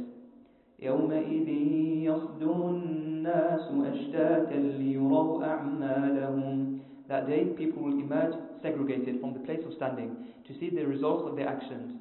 Some will go to the right to the garden and some to the left to the fire, so that they may see the repayment of their actions in the garden or the fire. فَمَن يَعْمَلْ مِثْقَالَ ذَرَّةٍ خَيْرًا يَرَهُ. Whoever does an atom's weight of good will see it. وَمَن يَعْمَلْ مِثْقَالَ ذَرَّةٍ شَرًّا يَرَهُ. Whoever does an atom's weight of evil will see it. The word dharra means a tiny ant. Everyone will see the repayment for their actions. in verse number 7 or 6, 7 and 8, the word dharra is the smallest speck that you can have. The Arabs use the word dharra to refer to the smallest thing that they were aware of, the smallest thing that they have. And that's why it's often referred to as a mustard seed or a speck, or now, we call it an atom's weight. It is the smallest amount that is being referred to. Surah Al-Adiyat, the charges. This surah is either Meccan or Medinan and has 11 ayat. This is the 100th surah of the Quran, Surah Al-Adiyat. And Adiyat comes from the first verse. And because it is again a description, the scholars differ over what it refers to, which is why they differ as to whether it is a Makki or Madani surah. Those scholars who said that it refers to jihad say that it is a Madani surah, because jihad only becomes part of the religion legislated in the Medinan period, and that is why you find that is the position of a number of the scholars such as Ibn Abbas radiallahu anhum and others. And others said it is a Makki surah, and they say therefore that it doesn't refer to jihad and the issues of jihad, and that was the position chosen by Ibn Mas'ud radiallahu anhu amongst others, and Allah knows best. Bismillahir-Rahmanir-Rahim. وَالْعَادِيَاتِ ضَبْحًا, by the charging horses panting hard, which attack in a raid, making a loud noise as they attack. And Allah Azza wa Jal takes an oath again by something which is a description rather than by an object. And that is why the scholars differ greatly. The majority of the scholars of the position that it is referring to the horses of jihad as they wage jihad and as they run and as they charge in war. And that is why some of those scholars said that it is a Madani surah. But even if Allah Azza wa Jalla is taking an oath by horses that charge, doesn't make the surah necessarily Madani. Could have been revealed in the Meccan period because the Arabs were familiar with warfare even before Islam. So to be able to appreciate the blessing of the horse as it charges in war isn't something which necessarily requires you to be in war or in the midst of war or for war to be legislated for you. And Allah knows best. And the other scholars such as Ali radiallahu anhu from amongst the companions and Ibn Mas'ud radiallahu anhu and others from amongst them said that it doesn't refer to horses, but it refers to the camels. It is a description of camels. And so therefore every verse now that comes from 1 to 5 that will speak about the description of these animals, those scholars that say it is horses, which is what the author will say that it refers to horses. And those who say that it refers to camels, say that it refers to camels. And Ibn Qayyim rahimahullah was of the position that it's possible that it can refer to both. Allah takes an oath, or I think it was rather Tabari, or some of them said that it can refer to both, and there's no reason why it cannot refer to both. But primarily what seems to be more apparent, and Allah knows best, is that it refers to horses. فَالْمُورِيَاتِ قَدْحًا, striking sparks from their flashing hooves, when their hooves strike the stones in the ground at night. فَالْمُغِيرَاتِ صُبْحًا, raiding at full gallop in the early dawn, meaning horsemen attacking the enemy at first light. فَأَثَّرْنَ بِهِ نَقْعًا, leaving a trailing dust cloud in their wake, raising dust because of the speed of their movement. فَوَسَطْنَ بِهِ جَمْعًا, cleaving through the middle of the foe, penetrating to the heart of the enemy settlement. And those scholars who say that it refers to the camels, then make tafsir of it as being the camels striking sparks from their flashing hooves, meaning the camels as they go towards the Hajj. So those who say that it is horses refer to horses in jihad, not just general horses. And those who say camels, meaning camels as people travel for Hajj, not just camels in general. So the commonality between the two is that both are being used for the worship of Allah subhanahu wa ta'ala. Verse number 3, riding at full gallop, meaning when as the pilgrims leave from Muzdalifah and go to Mina and they rush through the valley of Muhassar as the Prophet sped up, that's what it's referring to, and then they leave the cloud of dust in their wake. فَوَسَطْنَ بِهِ جَمْعًا, in the middle of the foe, meaning فَوَسَطْنَ بِهِ جَمْعًا, Jam'a is a group of people, meaning in Muzdalifah as the people gather, or in Mina, that they are in the middle with their camels. So those are two tafsirs and Allah knows best. إِنَّ الْإِنسَانَ لِرَبِّهِ لَكَنُودٌ, truly unbelieving man is ungrateful to his Lord, denying the blessings of Allah. وَإِنَّهُ عَلَى ذَلِكَ لَشَهِيدٌ, and indeed he bears witness to that, to his ingratitude against himself by his actions. وَإِنَّهُ لِحُبِّ الْخَيْرِ لَشَدِيدٌ, truly he is fierce in his love of wealth and is miserly with it. أَفَلَا يَعْلَمُ إِذَا بُعْثِرَ مَا فِي الْقُبُورِ, does he not know that when the graves are emptied out and the dead emerge from them at the resurrection, وَحُصِّلَ مَا فِي الصُّدُورِ, and the heart's contents, whether unbelief and faith, are brought into the open and made clear and public. إِنَّ رَبَّهُمْ بِهِمْ يَوْمَئِذٍ لَخَبِيرٌ, on that day their Lord will certainly be aware of them. He has knowledge and he will repay them for their unbelief. The pronoun here moves to the plural, indicating that man is generic and includes all human beings. Here the statement is particular to this moment, which is the day of repayment, although of course Allah is always aware of them. Surah Al-Qari'ah, the crashing blow. This surah is Meccan and has 11 ayat. This is the 101st surah of the Quran, and it is Meccan by ijma' of the scholars of tafsir, as mentioned by Al-Qurtubi rahimahullah ta'ala. Bismillahir Rahmanir Rahim. Al-Qari'ah, the crashing blow. Mal-Qari'ah, what is the crashing blow? This is a day of rising which will crush the hearts with its terrors. It is repeated to emphasize its dreadfulness. وَمَا أَدْرَاكَ مَا-الْقَارِعَةُ, what will convey to you what the crashing blow is. This question is to emphasize further the terrible nature of that day. And Allah subhanahu wa ta'ala says, Al-Qari'ah mal-Qari'ah, the crashing blow.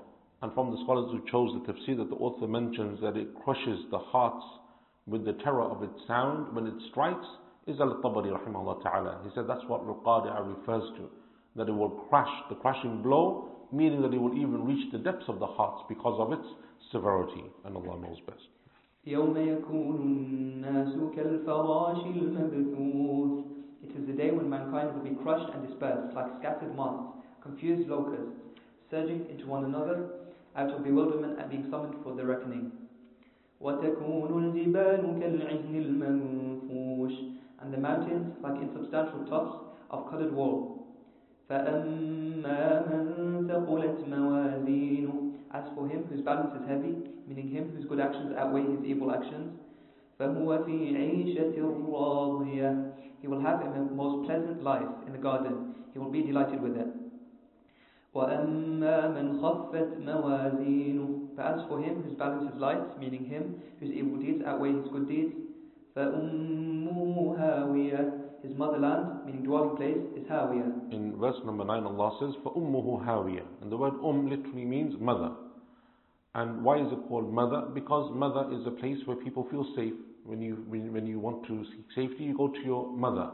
And so an abode in which people will reside in is called ma'wa, from that same word. And so Allah Azza wa Jalla is referring to that. That it is, meaning it will be their place of permanent abode. Or al-Shay is the top or the pinnacle of it, which is why al-Qura, the mother of the cities, and is used to mean the pinnacle, which means on the human body, the top of you, your head. That is your pinnacle. That is your فَأُمُّهُ هَاوِيَةٌ. Some of the scholars then combine meaning that they will fall head first into the fire, into the depths of the fire. That is what is being referred to. That when they are thrown in, they are thrown head first. And that is a more severe form of being thrown in to something than if you are feet first.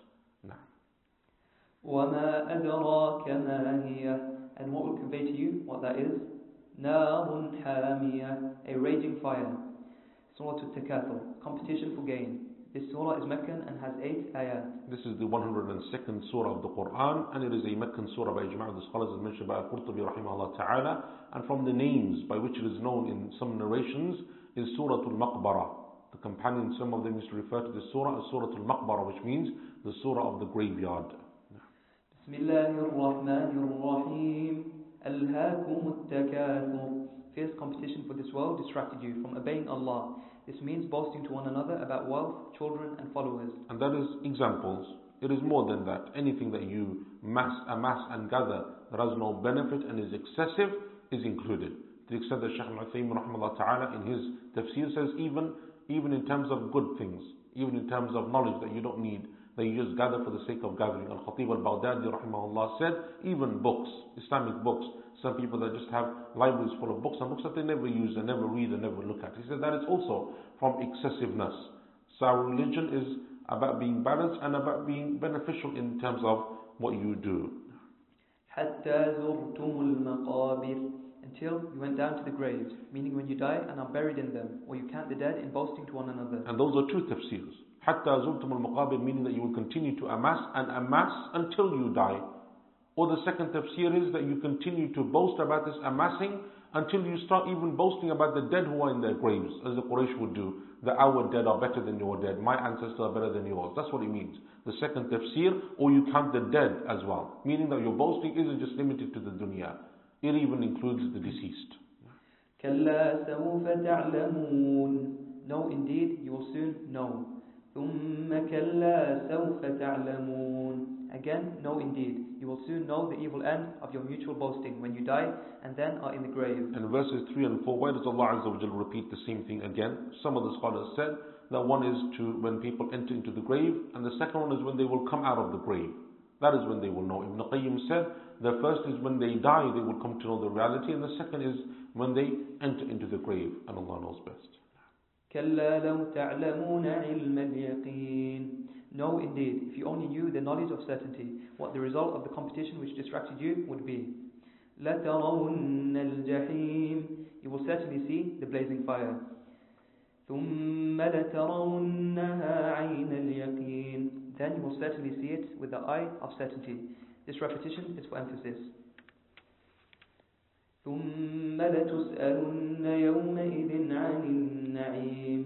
Then you will be asked that day, when you see this, about the pleasures you enjoyed in this world, in terms of good health, free time, security, food and drink, and other things. And everything, every blessing that you had, Allah will question you about. As mentioned in the hadith of Abu Hurairah radiallahu anhu in al-Bukhari, that the Prophet ﷺ came out one night from his house because he was hungry. And he found Abu Bakr and Umar radiallahu anhum, and he said, what brings you out at night? They said, O Messenger of Allah, nothing except hunger. He said, and me as well. So let us go and see someone from the Ansar. So he went to a companion's house who prepared for them food, meat that he cooked for them, and dates and water that he prepared for them. And he gave it to them and they ate. Sallallahu alayhi wa sallam wa radiyallahu anhuma, till they were full and satiated. And then the Prophet ﷺ said to them, oh, indeed this is from the na'im that you will be questioned about. This is from the blessings that Allah will question you concerning. Meaning every blessing that you had, you will be held to account for. Surah Al-Asr, the late afternoon. This surah is either Meccan or Medinan and has 3 ayat. This is the 103rd surah of the Quran, Surah Al-Asr, and it is a Makki surah according to the majority of the scholars, although some of them said it is Madani. And this is the surah that is reported, such as in the Mu'jam of Tabarani and others, that some of the companions, when they would meet and then they would depart, they would read this surah as they were departing from one another. And this is the surah about which Imam Shafi'i rahimahullah ta'ala said that if people were just to contemplate on this surah, it would be sufficient for them. بسم الله الرحمن الرحيم. والعصر, by the late afternoon. The word asr means either time or between midday and sunset, or the asr prayer. And those are 3 opinions amongst the opinions concerning the meaning of the word asr. Is it referring to the prayer of asr, or the time period that is the asr time period until the sun sets at maghrib, or does it mean asr as in generically time? And that was the position chosen by amongst some of them Ibn al-Qayyim rahimahullah ta'ala and Shaykh Muhammad al-Amin al-Shanqiti alayhi rahmatullah. إن الإنسان لفي خسر. Truly man, meant generically, is in loss in his life transaction. إلا الذين آمنوا وعملوا الصالحات. Except for those who believe and do right actions, who are not in loss. وتواصوا بالحق. And urge each other to the truth, which means faith. وتواصوا بالصبر. And urge each other to steadfastness, to obey and not to disobey. Surah Al-Humazah, the backbiter. This surah is either Meccan or Medinan and has 9 ayat. This is the 104th surah of the Quran, and it is a Meccan surah according to the majority of the scholars, as Al-Qurtubi rahimahullah ta'ala said. Bismillahir Rahmanir Rahim. Waylun likulli humazatil lumazah. Woe to every fault-finding backbiter. The word wail is a word meaning punishment or a valley in hell. This was revealed about those who used to slander the Prophet ﷺ and the believers, men such as Umayyah ibn Khalaf, Al-Walid ibn al-Mughira, and others. Verse number 1, Humaza and Lumaza, what do they refer to? Both of them are issues to do with vain, evil speech. And the scholars differ, however. Is Humaza the one who backbites and Lumaza the one who slanders? Or is Humaza what is done by word and Lumaza what is done by deed, by action? Or is Humaza what is done in front of a person to their face, and Lumaza what is done behind their back? Or other positions that they have amongst the scholars. The point being that, however, what joins all of them and combines between them is that there are evil forms of speaking about people, evil ways in which you refer to others. الذي جمع ماله وعدده. Who has amassed, read as جمع and جمع, wealth and hoarded it, counted it and stored it against the vicissitudes of time. يحسب أن ماله أخلده. He thinks his wealth will make him live forever because of his ignorance. In verse number 3, he thinks he will make him live forever. The scholars say either he thinks that it will bring him longevity an increase in lifespan, or that it will save him from death. كلا لينبذن في الحطامة. No, indeed, he will be flung into the shatterer. The word حطامة is something which crushes everything that is thrown into it. وما أدراك ما الحطامة. And what will convey to you what the shatterer is? نار الله الموقدة. The kindled fire of Allah. التي تطلع على الأفئدة. Reaching right into the heart. The fire rises above the heart and burns them, and that involves a far greater pain than any other pain. إنها عليهم مؤصدة. It is sealed in above them, covering each of them. في عمد ممددة. In towering columns, read as عمد and عمود. The fire is inside the columns. In these last verses, في عمد ممددة, what does it refer to, these towering columns? Some of the scholars are of the opinion that it refers to people being punished in columns. That there will be columns in the fire and people will be in them being burned in the fire. And that was a position chosen by Shaykh Muhammad al-Amin al-Shaqiti rahimahullah ta'ala. Another scholar said that the umad, the columns, are the locks of the fire. They are the locks, just as you bar a gate or you have a door and you bar it with a plank of wood. It is these columns that will bar the gates of the fire. And others from amongst them, such as Imam al-Tabari said, the columns are what will shackle people. That is what will bind the people in their legs. They will have columns between their feet that will shackle them in that way, and Allah knows best. Surah Al-Fil, the elephant. This surah is Meccan and has 5 ayat. And this is the 105th surah of the Quran, and is Meccan by ijma' of the scholars, as mentioned by Qurtubi rahimahullah. And from the names of the surah is Surah Alam Tara and Surah Ashabul Fil. Bismillahir-Rahmanir-Rahim. Alam tara kayfa fa'ala rabbuka bi ashabil fil. Do you not see what your Lord did with the companions of the elephant? This is a question which implies wonder.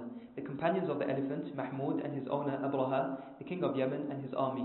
He built a temple in Sana'a in order to divert people from making pilgrimage to Mecca. A man of the tribe of Kinana went and defiled it and soiled the Qibla of the temple with feces to desecrate it. Abraha swore that he would destroy the Kaaba. He came to Mecca with his army on the elephant of Yemen, with Mahmud in the vanguard. When they set out to destroy the Kaaba, Allah sent against them what is mentioned in the following verses. And this is a well-known story in the books of tafsir and in the books of history and so on. And that is the story of the elephant and the army of the elephant. And Mahmud, it is said that was the name of the elephant. That's what it's referring to, that the name of the elephant was Mahmud. But anyway, the story with its details are not the place for now. But the point is that Allah Azza wa Jalla is referring to this incident, and it is after this incident and within that same year that our Prophet sallallahu alaihi wasallam was born. أَلَمْ يَجْعَلْ كَيْدَهُمْ فِي تَضْلِيلٍ. Did he not bring all their schemes to nothing? Allah thwarted their plan to destroy the Kaaba. وَأَرْسَلَ عَلَيْهِمْ طَيْرًا أَبَابِيلَ. Unleashing upon them flock after flock of birds. Most commentators say that Ababil has no singular, although some say that its plural is Abul, Ibal, or Ibil. Ubul, Ibal, Ibbil. With a shadda, Ibbil. تَرْمِيهِمْ بِحِجَارَةٍ مِّن سِجِّيلٍ. Bombarding them with stones of hard-baked clay. فَجَعَلَهُمْ كَعَصْفٍ مَأْكُولٍ. Then making them like stripped wheat stalks eaten bare, like leaves of crops eaten by animals, crushed and crumbled. Allah destroyed each of them with a stone on which was written the name of the person it hit. The stones were larger than lentils and smaller than chickpeas. They pierced the skulls of men and camels before reaching the ground. These events took place the year that the Prophet ﷺ was born. Surah Al-Quraysh. This surah is either Meccan or Medinan and has 4 ayat. This is the 106th surah of the Quran, Surah Quraysh, and it is Makki according to the vast majority of the scholars of tafsir. And it is the only surah in the Quran in which Allah Azza wa Jalla mentions the name of the tribe of Quraysh. It is the only surah that mentions the name of this tribe. Bismillahir-Rahmanir-Rahim. لِإِيلَافِ قُرَيْشٍ. In acknowledgement of the established tradition of Quraysh. In the first verse, the word lam, the lam, li'ilafi. What is the lam for? Some of them said it is ta'leel, meaning that because of, for the sake of. That's what it refers to. And others said, such as Imam al-Shawkani, that was the position of al-Shawkani. Al-Tabari said it is lam al-ta'ajjul, in amazement and wonderment of the situation of Quraysh. What is Allah Azza wa Jalla is referring to? That established tradition. Number one, it is their trade, that they would go to Syria and to Yemen and have these trade caravans and bring in wealth. Number two, that Allah Azza wa Jal united them amongst themselves, the Quraysh. And they were not like, for example, in Medina, the Aus and the Khazraj, or other parts of Arabia, where tribes within the same city and clans would fight with one another. So Allah united them. And number three, Allah gave them safety. Because of Mecca, people respected them and respected their city. So they never had to worry for the most part about being attacked and about being harmed. And so Allah Azza wa Jal is referring to these blessings upon them. إِلَافِهِمْ رِحْلَةَ الشِّتَاءِ وَالصَّيْفِ. The tradition of the winter and summer caravans. The repetition is for emphasis. The winter caravan went to Yemen and the summer caravan to Syria. This happened every year. They used the proceeds of the trade of the two caravans to serve the house which was their pride. They were the descendants of Al-Nadr ibn Kinana. فَلْيَعْبُدُوا رَبَّ هَذَا الْبَيْتِ. So let them worship the Lord of this house. الَّذِي أَطْعَمَهُم مِّن جُوعٍ وَآمَنَهُم مِّنْ خَوْفٍ. Who has preserved them from hunger and secured them from fear. He has fed them and given them security.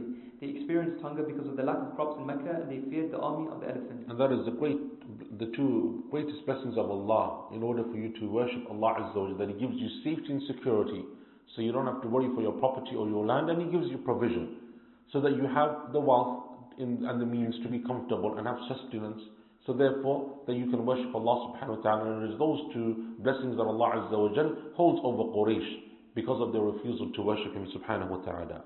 Surah Al-Ma'un, helping others. This surah is either Meccan or Medinan or half and half, and has 6 or 7 ayat. This is the 107th surah of the Quran, Surah Al-Ma'un.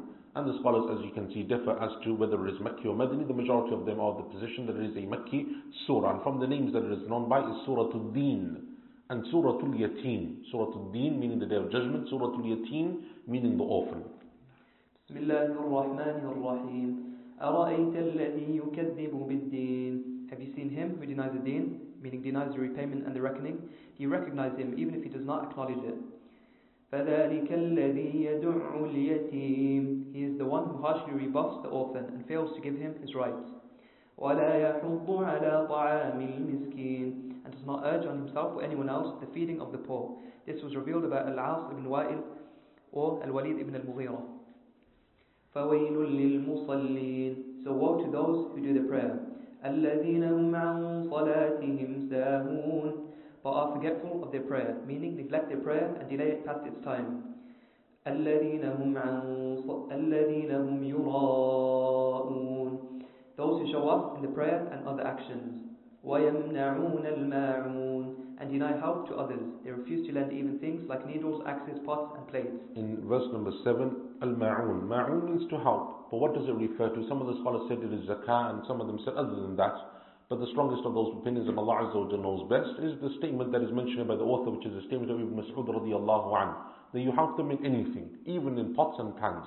So if someone comes and asks you for help genuinely, and you can genuinely help them, then you should do so in whatever way you are able to, because that is from the ways of the believers and from the character of the Muslims. Surah Al-Kawthar, the great abundance. This surah either is Meccan or Medinan and has 3 ayat. This is the 108th surah of the Quran, Surah Al-Kawthar, which refers to the river of the Prophet sallallahu alaihi wasallam. And the scholars differ concerning this surah, is it Makki or Madani, because the 3rd verse seems to show that it is a Makki surah, because it speaks about one of the Meccan leaders. But the 1st verse, it is authentically reported in the hadith of Anas radiallahu anhu, that he says that the Prophet ﷺ was sitting in our company, meaning in Medina then, and revelation came to him, and then he said that Allah Azza wa Jalla has given me a river called Al-Kawthar, because he received revelation. And that's why the position of the majority of the scholars is that the surah is Madani, and Allah knows best. Bismillahir Rahmanir Rahim. Inna a'tainaka al-Kawthar. Truly we have given you the great abundance. This is addressed to Muhammad sallallahu alaihi wasallam. Kawthar is a river in the garden from which the basin of his community is watered. Kawthar means immense good in the form of prophethood, Quran, intercession and other things. In the 1st verse, when he says Kawthar is a river in the garden from which the basin of his community, meaning the Hawd. The Kawthar, which is the river, is in Jannah. The Hawd is outside of Jannah, where the believers will go and the Prophet ﷺ will draw water for them. May Allah Azza wa Jal give us that blessing. فَصَلِّ لِرَبِّكَ وَانْحَرْ. So pray to your Lord and sacrifice. This refers to the prayer of the Eid of sacrifice. Sacrifice your sacrificial animals. إِنَّ شَانِئَكَ هُوَ الْأَبْتَرُ. It is the one who hates you who is cut off without posterity, cut off from all good, or cut off from having descendants. This was revealed about Al-As ibn Wa'il, who called the Prophet ﷺ Abtar, cut off, when his son Al-Qasim died. And that's why some of the scholars said it is a Makki surah, because of this verse. That this man would say, Abtar. Abtar means that you have no descendants, you're cut off, either from good or from having any male descendants, meaning from your male line. Surah Al-Kafirun, the rejectors. This surah is either Meccan or Medinan, and it has 6 ayat. This was revealed when a group of unbelievers said to the Messenger of Allah ﷺ, worship our gods for a year, and we will worship your God for a year. This is the 109th surah of the Quran, and it refers to the kafirun, who are the disbelievers. And this narration that the author rahimahullah ta'ala gives, and that's why most of the scholars of the opinion that it is a Makki surah. This narration that he gives is an authentic narration. It is a Hasan narration. That they said to the Prophet ﷺ, why don't you worship our gods for a year, and we will worship yours for a year, and that way we can reach some compromise between us. Bismillahirrahmanirrahim. قُلْ يَا أَيُّهَا الْكَافِرُونَ. Say, O unbelievers, لَا أَعْبُدُ مَا تَعْبُدُونَ. I do not worship what you worship. I do not worship idols. وَلَا أَنْتُمْ عَابِدُونَ مَا أَعْبُدُ. And you do not worship what I worship, meaning you do not worship Allah Almighty alone. وَلَا أَنَا عَابِدٌ مَا عَبَدْتُمْ. Nor will I worship what you worship in the future. وَلَا أَنْتُمْ عَابِدُونَ مَا أَعْبُدُ. Nor will you worship what I worship in the future. Allah knows that they will not believe. لَكُمْ دِينُكُمْ وَلِيَ دِينِ. You have your deen and I have my deen. You have shirk and I have Islam. This was revealed before the command to fight came. In this surah, you have a repetition of verses from verses 2 and 5, and the scholars differ as to what that repetition is for. And some of them say that the first 2 are about the present, and the next 2 are for the future. And some say vice versa, meaning that I don't worship your gods now, nor will I in the future. And you do not worship my gods now, nor will you in the future. That is what the repetition is for. It is to negate not only the Prophet ﷺ agreeing to this compromise in the present, but also for the future. It's not something that he would ever consider. Surah Al-Nasr, victory. It was revealed at Mina during the farewell Hajj, and so it is counted as Medina, even though it was revealed in Mecca. It was the last surah to be revealed and has 3 ayat. This is the 110th surah of the Quran, Surah Al-Nasr, and it is a Madani surah because it's revealed post-Hijrah, even though it's revealed towards the time of the farewell Hajj of the Prophet ﷺ in Mecca. And from the names that it is known by is Surah Al-Tawdi', the farewell surah, because in it the Prophet ﷺ took from it the lesson or the signal that his time was coming to an end upon this earth. Bismillahirrahmanirrahim. إِذَا جَاءَ نَصْرُ اللَّهِ وَالْفَتْحِ. When Allah's help given to His Prophet ﷺ against his enemies, and victory, meaning the conquest of Mecca, have arrived. وَرَأَيْتَ النَّاسَ يَدْخُلُونَ فِي دِينِ اللَّهِ أَفْوَاجًا. And you have seen people entering Allah's deen, meaning Islam, in droves. Whereas before, they used to enter it one by one. That happened after the conquest of Mecca, when the Arabs began to come from all areas of the land to offer their submission. And that is the 9th year of the Hijrah, known as Aamul Wufud, the year of delegations, when the Arab tribes began to come to Medina and to accept Islam wholesale. فَسَبِّحْ بِحَمْدِ رَبِّكَ وَاسْتَغْفِرْهُ إِنَّهُ كَانَ تَوَّابًا. Then glorify your Lord's praise and ask His forgiveness. He is the ever-relenting. After this surah was revealed, the Prophet ﷺ often said, Glory be to Allah and by His praise. I ask forgiveness of Allah and I turn in repentance to Him. From this revelation, he realized that his death was near. Mecca was conquered in Ramadan 8 AH, and the Prophet ﷺ died in Rabi' al-Awwal 10 AH. Surah Al-Lahab, or Al-Masad, the flame or palm fiber. This surah is Meccan and has 5 ayat. This is the 111th surah of the Quran, which has a number of names, Lahab and Masad and Tabbat. And this is a Makki surah by ijma' of the scholars of tafsir. Bismillahirrahmanirrahim. Tabbat yada Abi Lahab wa tabb.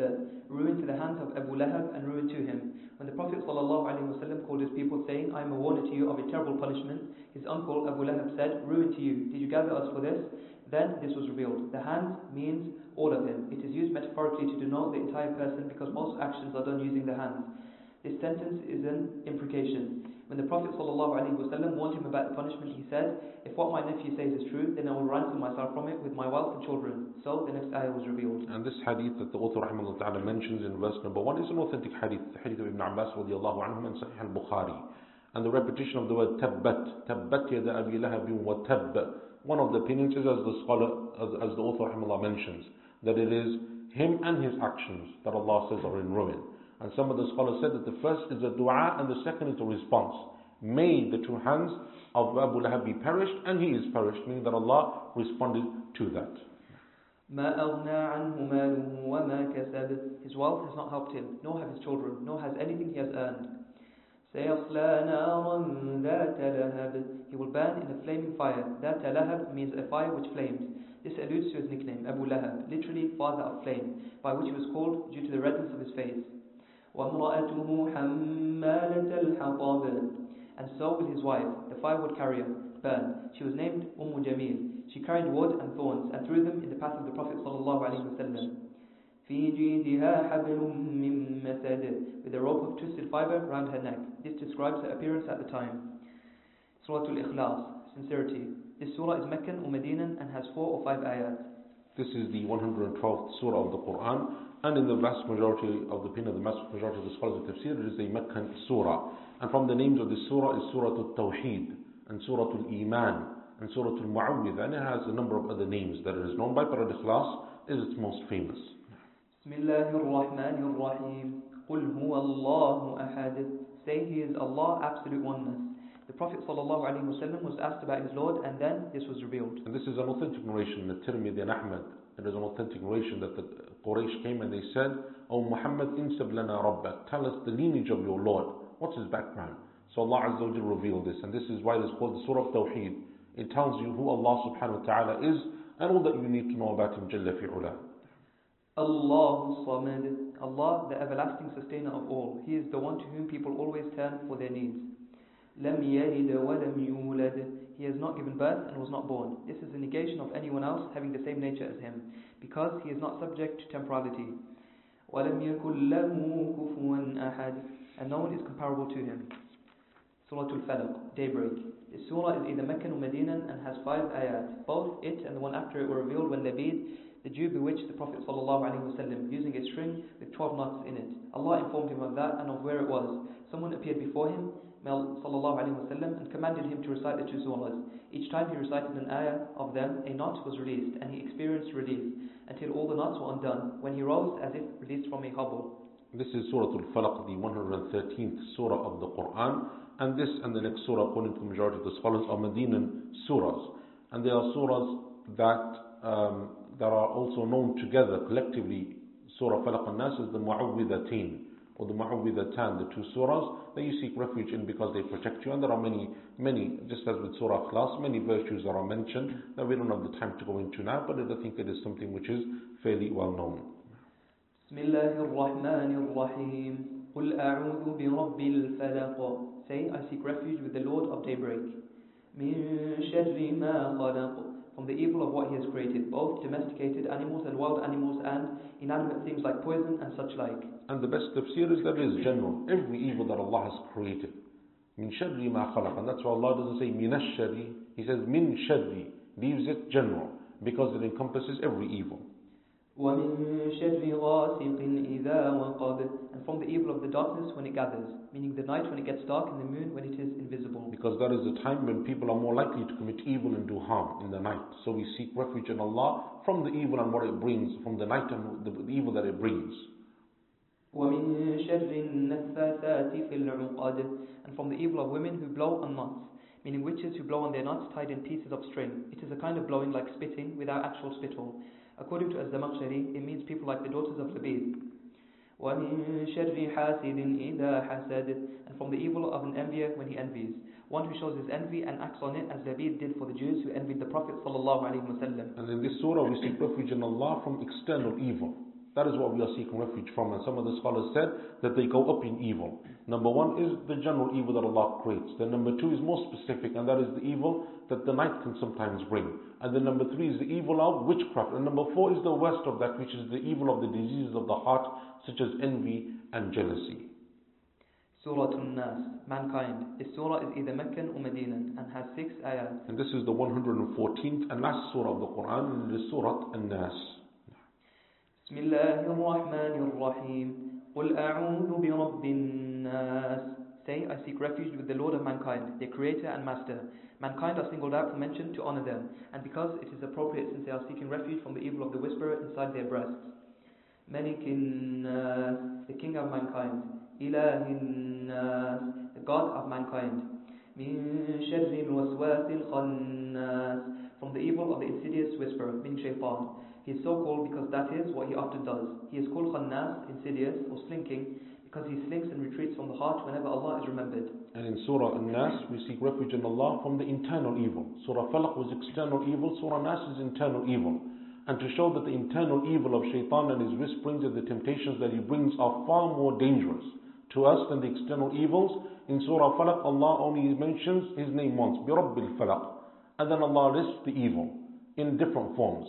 But in Surah Nas, we see refuge in Allah 3 times with 3 different names and attributes of Allah from only one evil, which shows you how much more dangerous this evil is, and that is the one of shaitan.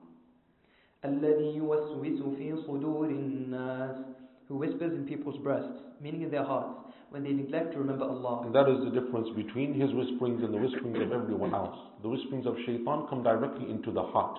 And Sharr al-Waswas al-Khannas, al-Waswas is the one who whispers, Khannas is the one who retreats when you remember Allah. And that is why when you remember Allah, shaitan leaves. And that is one of the greatest ways to overpower and overcome shaitan, by being engaged constantly in the remembrance of Allah subhanahu wa ta'ala. من الجنة والناس, and comes from the jinn and from mankind. The shaitan who whispers can be a jinn or human, as Allah Almighty says in another place, shaitans are men and jinn. It can mean that the whispering comes from jinn and men, and include those who are evil like Labid and his daughters. Human beings do not whisper in the breasts of people, jinn whisper in their breasts, while men whisper in the breasts of jinn. Men, however, also whisper by means of what they do outwardly, which then reaches the heart and becomes fixed in it. Allah knows best. Ahsant, barakallahu feek. And with that we come to the end of Surah An-Nas, and the end of this juz, and therefore the end of the book of Allah subhanahu wa ta'ala. And we ask Allah Azza wa Jal by his most beautiful names and lofty attributes that he accepts this from us, and that Allah subhanahu wa ta'ala makes us from the people of the Quran, and that he makes it a means of our elevation in this life and the next, and that Allah Azza wa Jal rewards us abundantly and showers his mercy upon us and forgives us for our sins and our errors and our mistakes, and that Allah Azza wa Jal makes the Quran a evidence for us and not against us on the day of judgment, and an intercessor on our behalf, and something that will shade us on a day that there will be no shade except the shade that Allah Azza wa Jal provides for whomsoever he wills. It is important at this stage to understand and acknowledge the blessing of Allah Azza wa Jal, that Allah has bestowed upon us to be able to complete the tafsir of the complete Quran, even though it is in a very summarized and brief way, because it is from the favors of Allah subhanahu wa ta'ala that he allows someone to read the Quran, to understand the Quran, to apply the Quran, to contemplate over the book of Allah subhanahu wa ta'ala. And so we thank Allah Azza wa Jal and we praise him as we make dua at this time, that Allah Azza wa Jal accepts our efforts and overlooks our shortcomings. And Shaykh Abdul Rahman ibn Sa'di rahimahullah, at the end of his tafsir, he says, despite my best attempts and efforts, this tafsir still has much that needs to be added to it, and much that is desired from it because of my shortcomings. And when a person sins and becomes distant from Allah, Allah veils from them the meanings of his book and the contemplations of the Quran. And if that is the likes of the teacher of many of our teachers, then what about us? When it comes to the book of Allah subhanahu wa ta'ala, note that there will be many mistakes that have been made in this, because it is a human effort, so we turn to Allah Azza wa Jal in forgiveness and in repentance.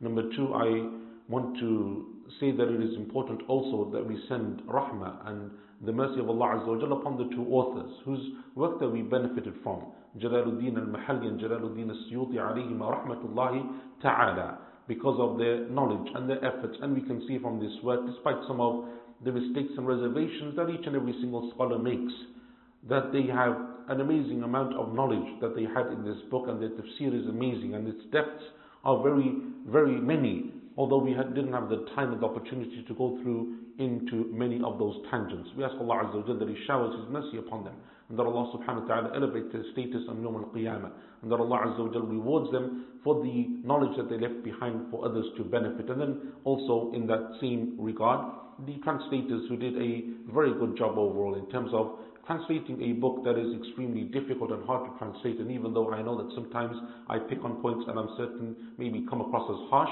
that is because it is the amanatul ilmiya. It is the sanctity of knowledge that we're preserving, and not because I have any issue between myself or any of these other people. May Allah Azza wa Jalla reward them with good for their efforts. I also want to thank Ismail. May Allah Azza wa Jalla bless him for his efforts. He's clearly had the harder job in this month than I have. And Allah subhanahu wa ta'ala, may Allah Azza wa Jalla reward him for his efforts and that patience that he's shown. You can imagine how hard it is for you to listen to this 3 hours a day, then imagine how hard it is to read for that same period of time. May Allah Azza wa Jalla increase him in his blessings and in his knowledge, and may Allah subhanahu wa ta'ala show his favor and mercy upon him. And likewise the brothers here at the masjid who were in charge of the recording and all of the logistics that come with a class like this, especially in the circumstances that we're currently in. And I also want to thank all of you for watching and being attentive students for this period of this month. I was looking yesterday on the Masjid YouTube channel to see the number of views, and they have consistently been around the 2,000 mark, which I think exceeds the expectations of many people for something like this with its length and its depth and the amount of time that it's taken, and it being a daily class. So ask Allah subhanahu wa ta'ala that He blesses everyone, and it shows that inshallah ta'ala there is amongst us that need and that desire to study knowledge in this way, in what is a classical and methodological manner. And ask Allah subhanahu wa ta'ala that He blesses you and all of your families, and that Allah Azza wa Jal makes us from those people who study this religion so that we can come closer to Him subhanahu wa ta'ala. So with that, inshallah ta'ala, we come to the end of this series. So irrespective of what happens tomorrow, Ramadan, no Ramadan, there will be no class. And I ask Allah Azza wa Jal that He makes it easy for us to continue to learn and seek knowledge and to teach in this way in inshallah ta'ala future programs. هذا وصلى الله وسلم على نبينا محمد وعلى آله وصحبه أجمعين وآخر دعوانا أن الحمد لله رب العالمين. This recording was produced by Green Lane Masjid. For more information on the activities and services the mosque provides, please visit www.greenlanemasjid.org.